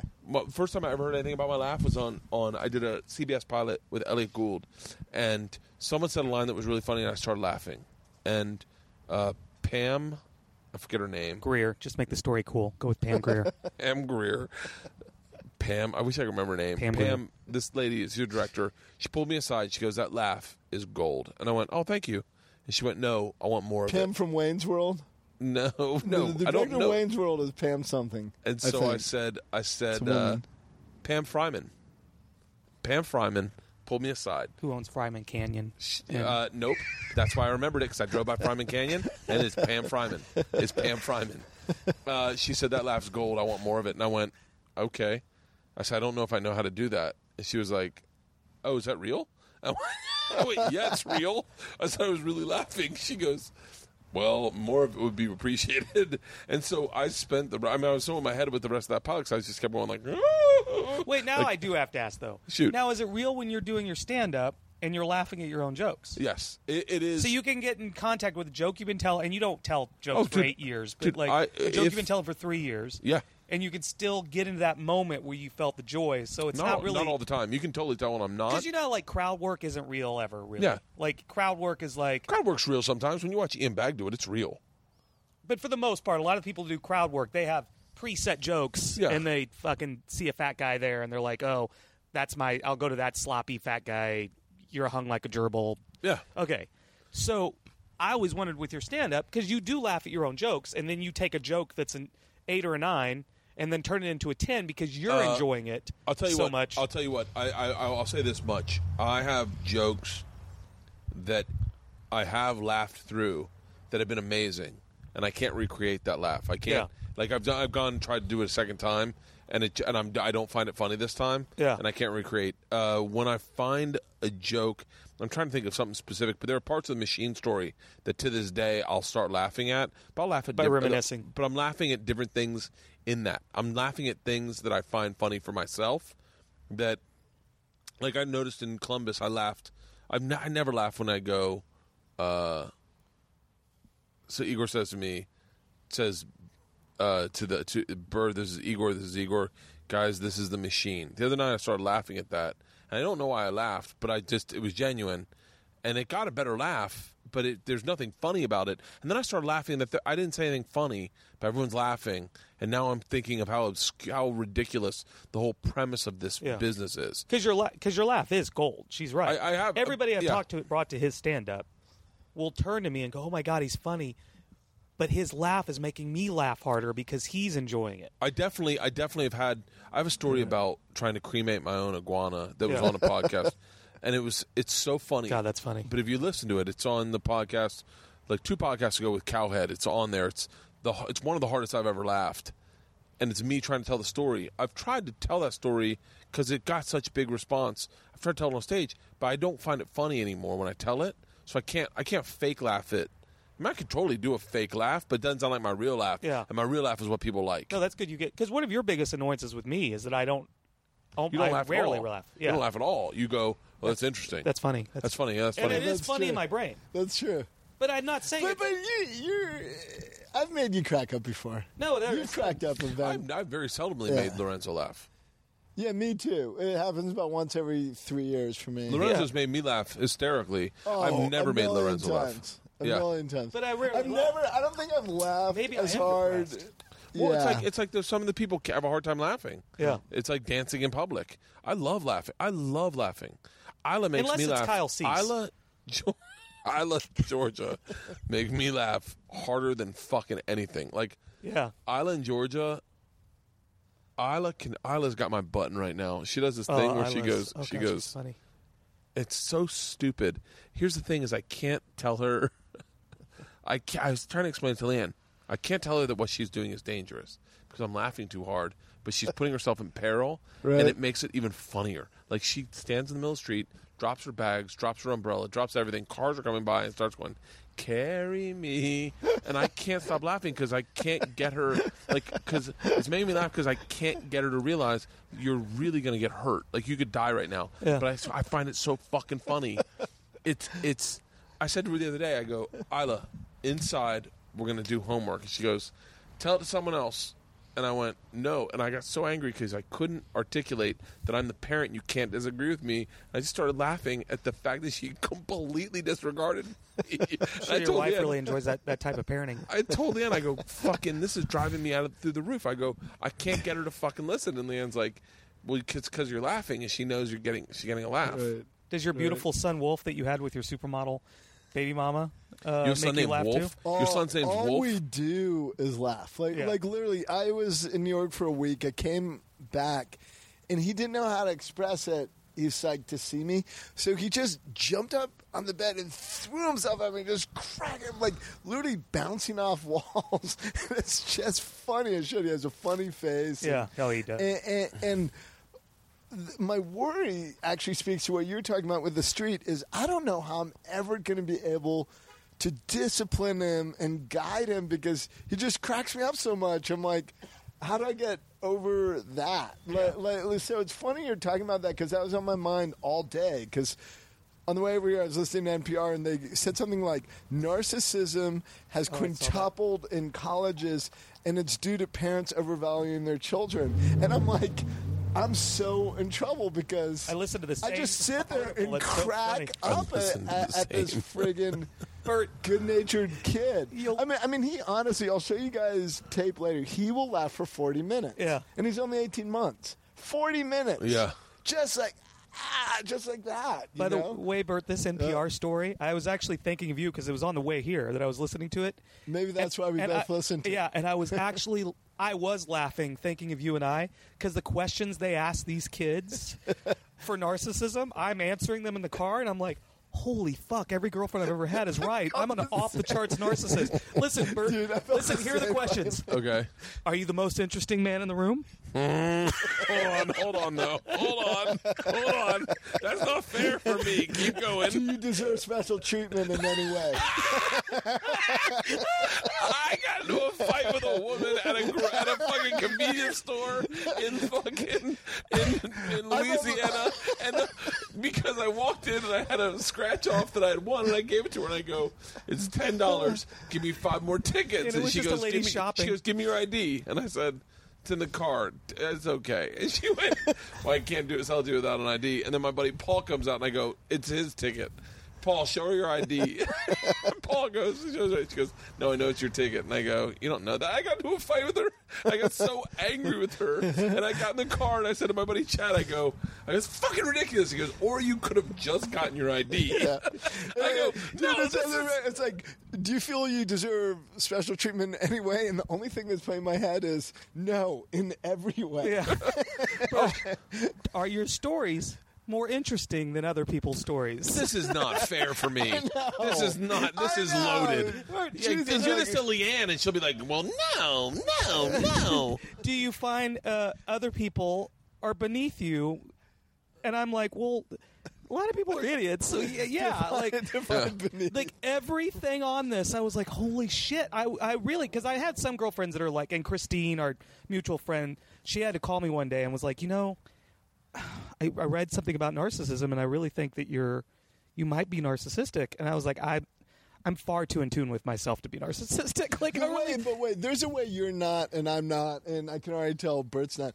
Is they said that narcissism leads to a lack of empathy. But I feel well, that's where I feel I have empathy. Yeah. I'm the like most empathetic motherfucker. Oh, your story That's even sucks. More narcissism. I'm so much doing better the same than thing you. with the story. But maybe we aren't empathetic. Maybe we're so I don't know. narcissistic that we think we're extra empathetic. Because every question they asked, I was like, off the charts. I'm far more interesting than most people in a room. No, get your head around that one. If you're really narcissistic, then you're the number one empathetic person. You're number one. Because you're great. Oh, yeah. That's what I'm saying. I'm beyond empathetic. So maybe we're caught in a true thought loop. Because maybe Jesus would say, well, I'm no more empathetic than the next guy. No, Jesus would have been so full of shit. Because he would have already known the narcissistic traits, and he'd be like, No. My stories are as interesting as yours. The leper. Tell me about bowling. I can't wait to hear this one. Is that like? Because there are certain things where I'm like if I had Jeremy, I'd be like bringing it up all the time, and I was like, well, can you give me directions? Well, when I won Miami, like, so is that narcissism? Like, I don't know. Is that a word you would have attached? Narcissism is a bad game to play in Hollywood because it's like I consistently sit in groups of people who are very interesting, extremely interesting people. Right. But when you talk about life or experiences, I'm gonna be forced to keep my mouth shut or just ruin your story, because I'm a really good storyteller. I do it for a living, and I've been doing nothing but traveling the world for fucking 6 years. Yeah. Having adventures. Yeah, having the greatest bucket list of adventures every single day. So a lot of times I sit there and I go, I literally bite my tongue. Someone's like Leanne wanted to go fucking ziplining in Costa Rica. I've not only been ziplining, I've been on the world's fastest zip line. I've been on the world's fastest flight line. I've gone face forward, and I've done it in Costa Rica twice. Right, so is it narcissism or just being the Dos Equis guy? Like, you're truly the Dos Equis guy. I'm sorry to interrupt. No. Well, Bert's a little heavy right now, so he's quadruple Equis. I got Pruitt staying over. This isn't TV. I'm sorry to get non-TV for a second. No. I thought this was going to be about an hour, and I think Pruitt's texting. I'm so sorry. No. I didn't ruin anything. No. Here, We're good. We're 2 hours and 40 minutes. Okay. You need to roll? All right. Okay. Yeah. So sorry about that. Yeah. No. Let's- This is so much fun. I'm really thank you so much. Don't mention. This is it's perfect. This is a amazing. great out. It's a blast. What are you gonna? Yeah. How can people follow you? How can people how can people help? Tell people where. A little late to write AMC notes. No, I'm with you. What's how can I promo my next thing? Okay, well, right now I'm working with Brad Fuller, who's Michael Bay's producer, on reinventing the game show. So Interesting. So look out for that. Yeah, how about that? All right, that's perfect. Are you on? Cool. Do you have a YouTube channel? I don't. Can I come back another night and you teach me about Twitter and YouTube? Yeah. Can that happen? How are you not producing podcasts? Like, you could do a very simple. I mean, look at this. With 3 GoPros, they're not even set up well. I got to be honest with you. I don't know. Do people actually watch your videos then? Oh, of course, yeah. Of me just sitting here in pajama jeans. Yeah. How do they choose which angle to watch? So what I do is I give this to my cousin. Yeah. My cousin goes through and will listen to the podcast, and as he does, he knows where he wants cameras. Okay. And then he will just go to the 2-shot or the wide shot. He'll do the wide shot the majority of the time. I wish you would have told me before I wore pajama jeans. I wish that I'd told you also. I'm just glad you didn't bring your dog. Is this monetized? It is not. It is. It could be. So your cousin does it for free. That's awesome. No, I pay my cousin. Okay. But I do. I have not paid him yet, but I do pay my cousin. I will pay my cousin. Yeah. The thing that this does is it kind of aggregates my fans and people that like me. Yeah. Can find things I like and then kind of focus on those things. And I promote my tour dates. I sell my book. I sell my shirts. I sell all my kind of products through my stuff, and it it's like kind of like a check-in with your fans and people that dig the podcast check it out. It's like, look, the perfect example is Rogan. His podcast, for me, it got me on hemp protein, it got me on Nature Box, it got me on nootropics, which you know a lot of a lot of nootropics. Like and that's Rogan. It's so cool. I can't wait to have something to actually promote, and then maybe you'll have me back on. Dude, I'd have you back in a heartbeat. Yeah. This was the most seamless conversation. Because this is like probably the worst time in my life, as far as to be honest, I don't have anything going on. No, it's great. It was a fun conversation about a lot of things that people that listen to my podcast are interested in, and a lot of things I'm interested in as well. Like I'm fascinated by television production. I'm fascinated by this was this most seamless conversation I've had in a very long time. Maybe I'm getting better at podcasting. Welcome. You're welcome for that. Lorenzo, you've been exceptionally funny. And what I'd like everyone to do right now is Lorenzo's Twitter is Death of Grammar. Include him in this and tell me if you'd like him on the podcast more and who you'd like to hear him with. Obviously, if I bring on porn stars, I think you'd be great with porn stars. Because you're fucking... Yeah, Lorenzo's... I couldn't name 3 porn stars. I can name 3 right now that I was once... Oh. I've only been on 2 radio shows in my life, and one of them was with Bridget the midget porn star. She's pretty sexy. She's extremely cool. Yeah. Yeah. I think I met her one time. She's pretty sexy. Yeah. All right, let's let you get All to right, it. let's go. Okay, on that note. So we'll guys, That was Ethan. There's nothing to promote. There's nothing. This is just there really put it. isn't. This is the angel's breath, Grateful. Hey, can I promote gratefulness? guys. Gratefulness. Hashtag gratefulness. Okay. All right. All right, guys.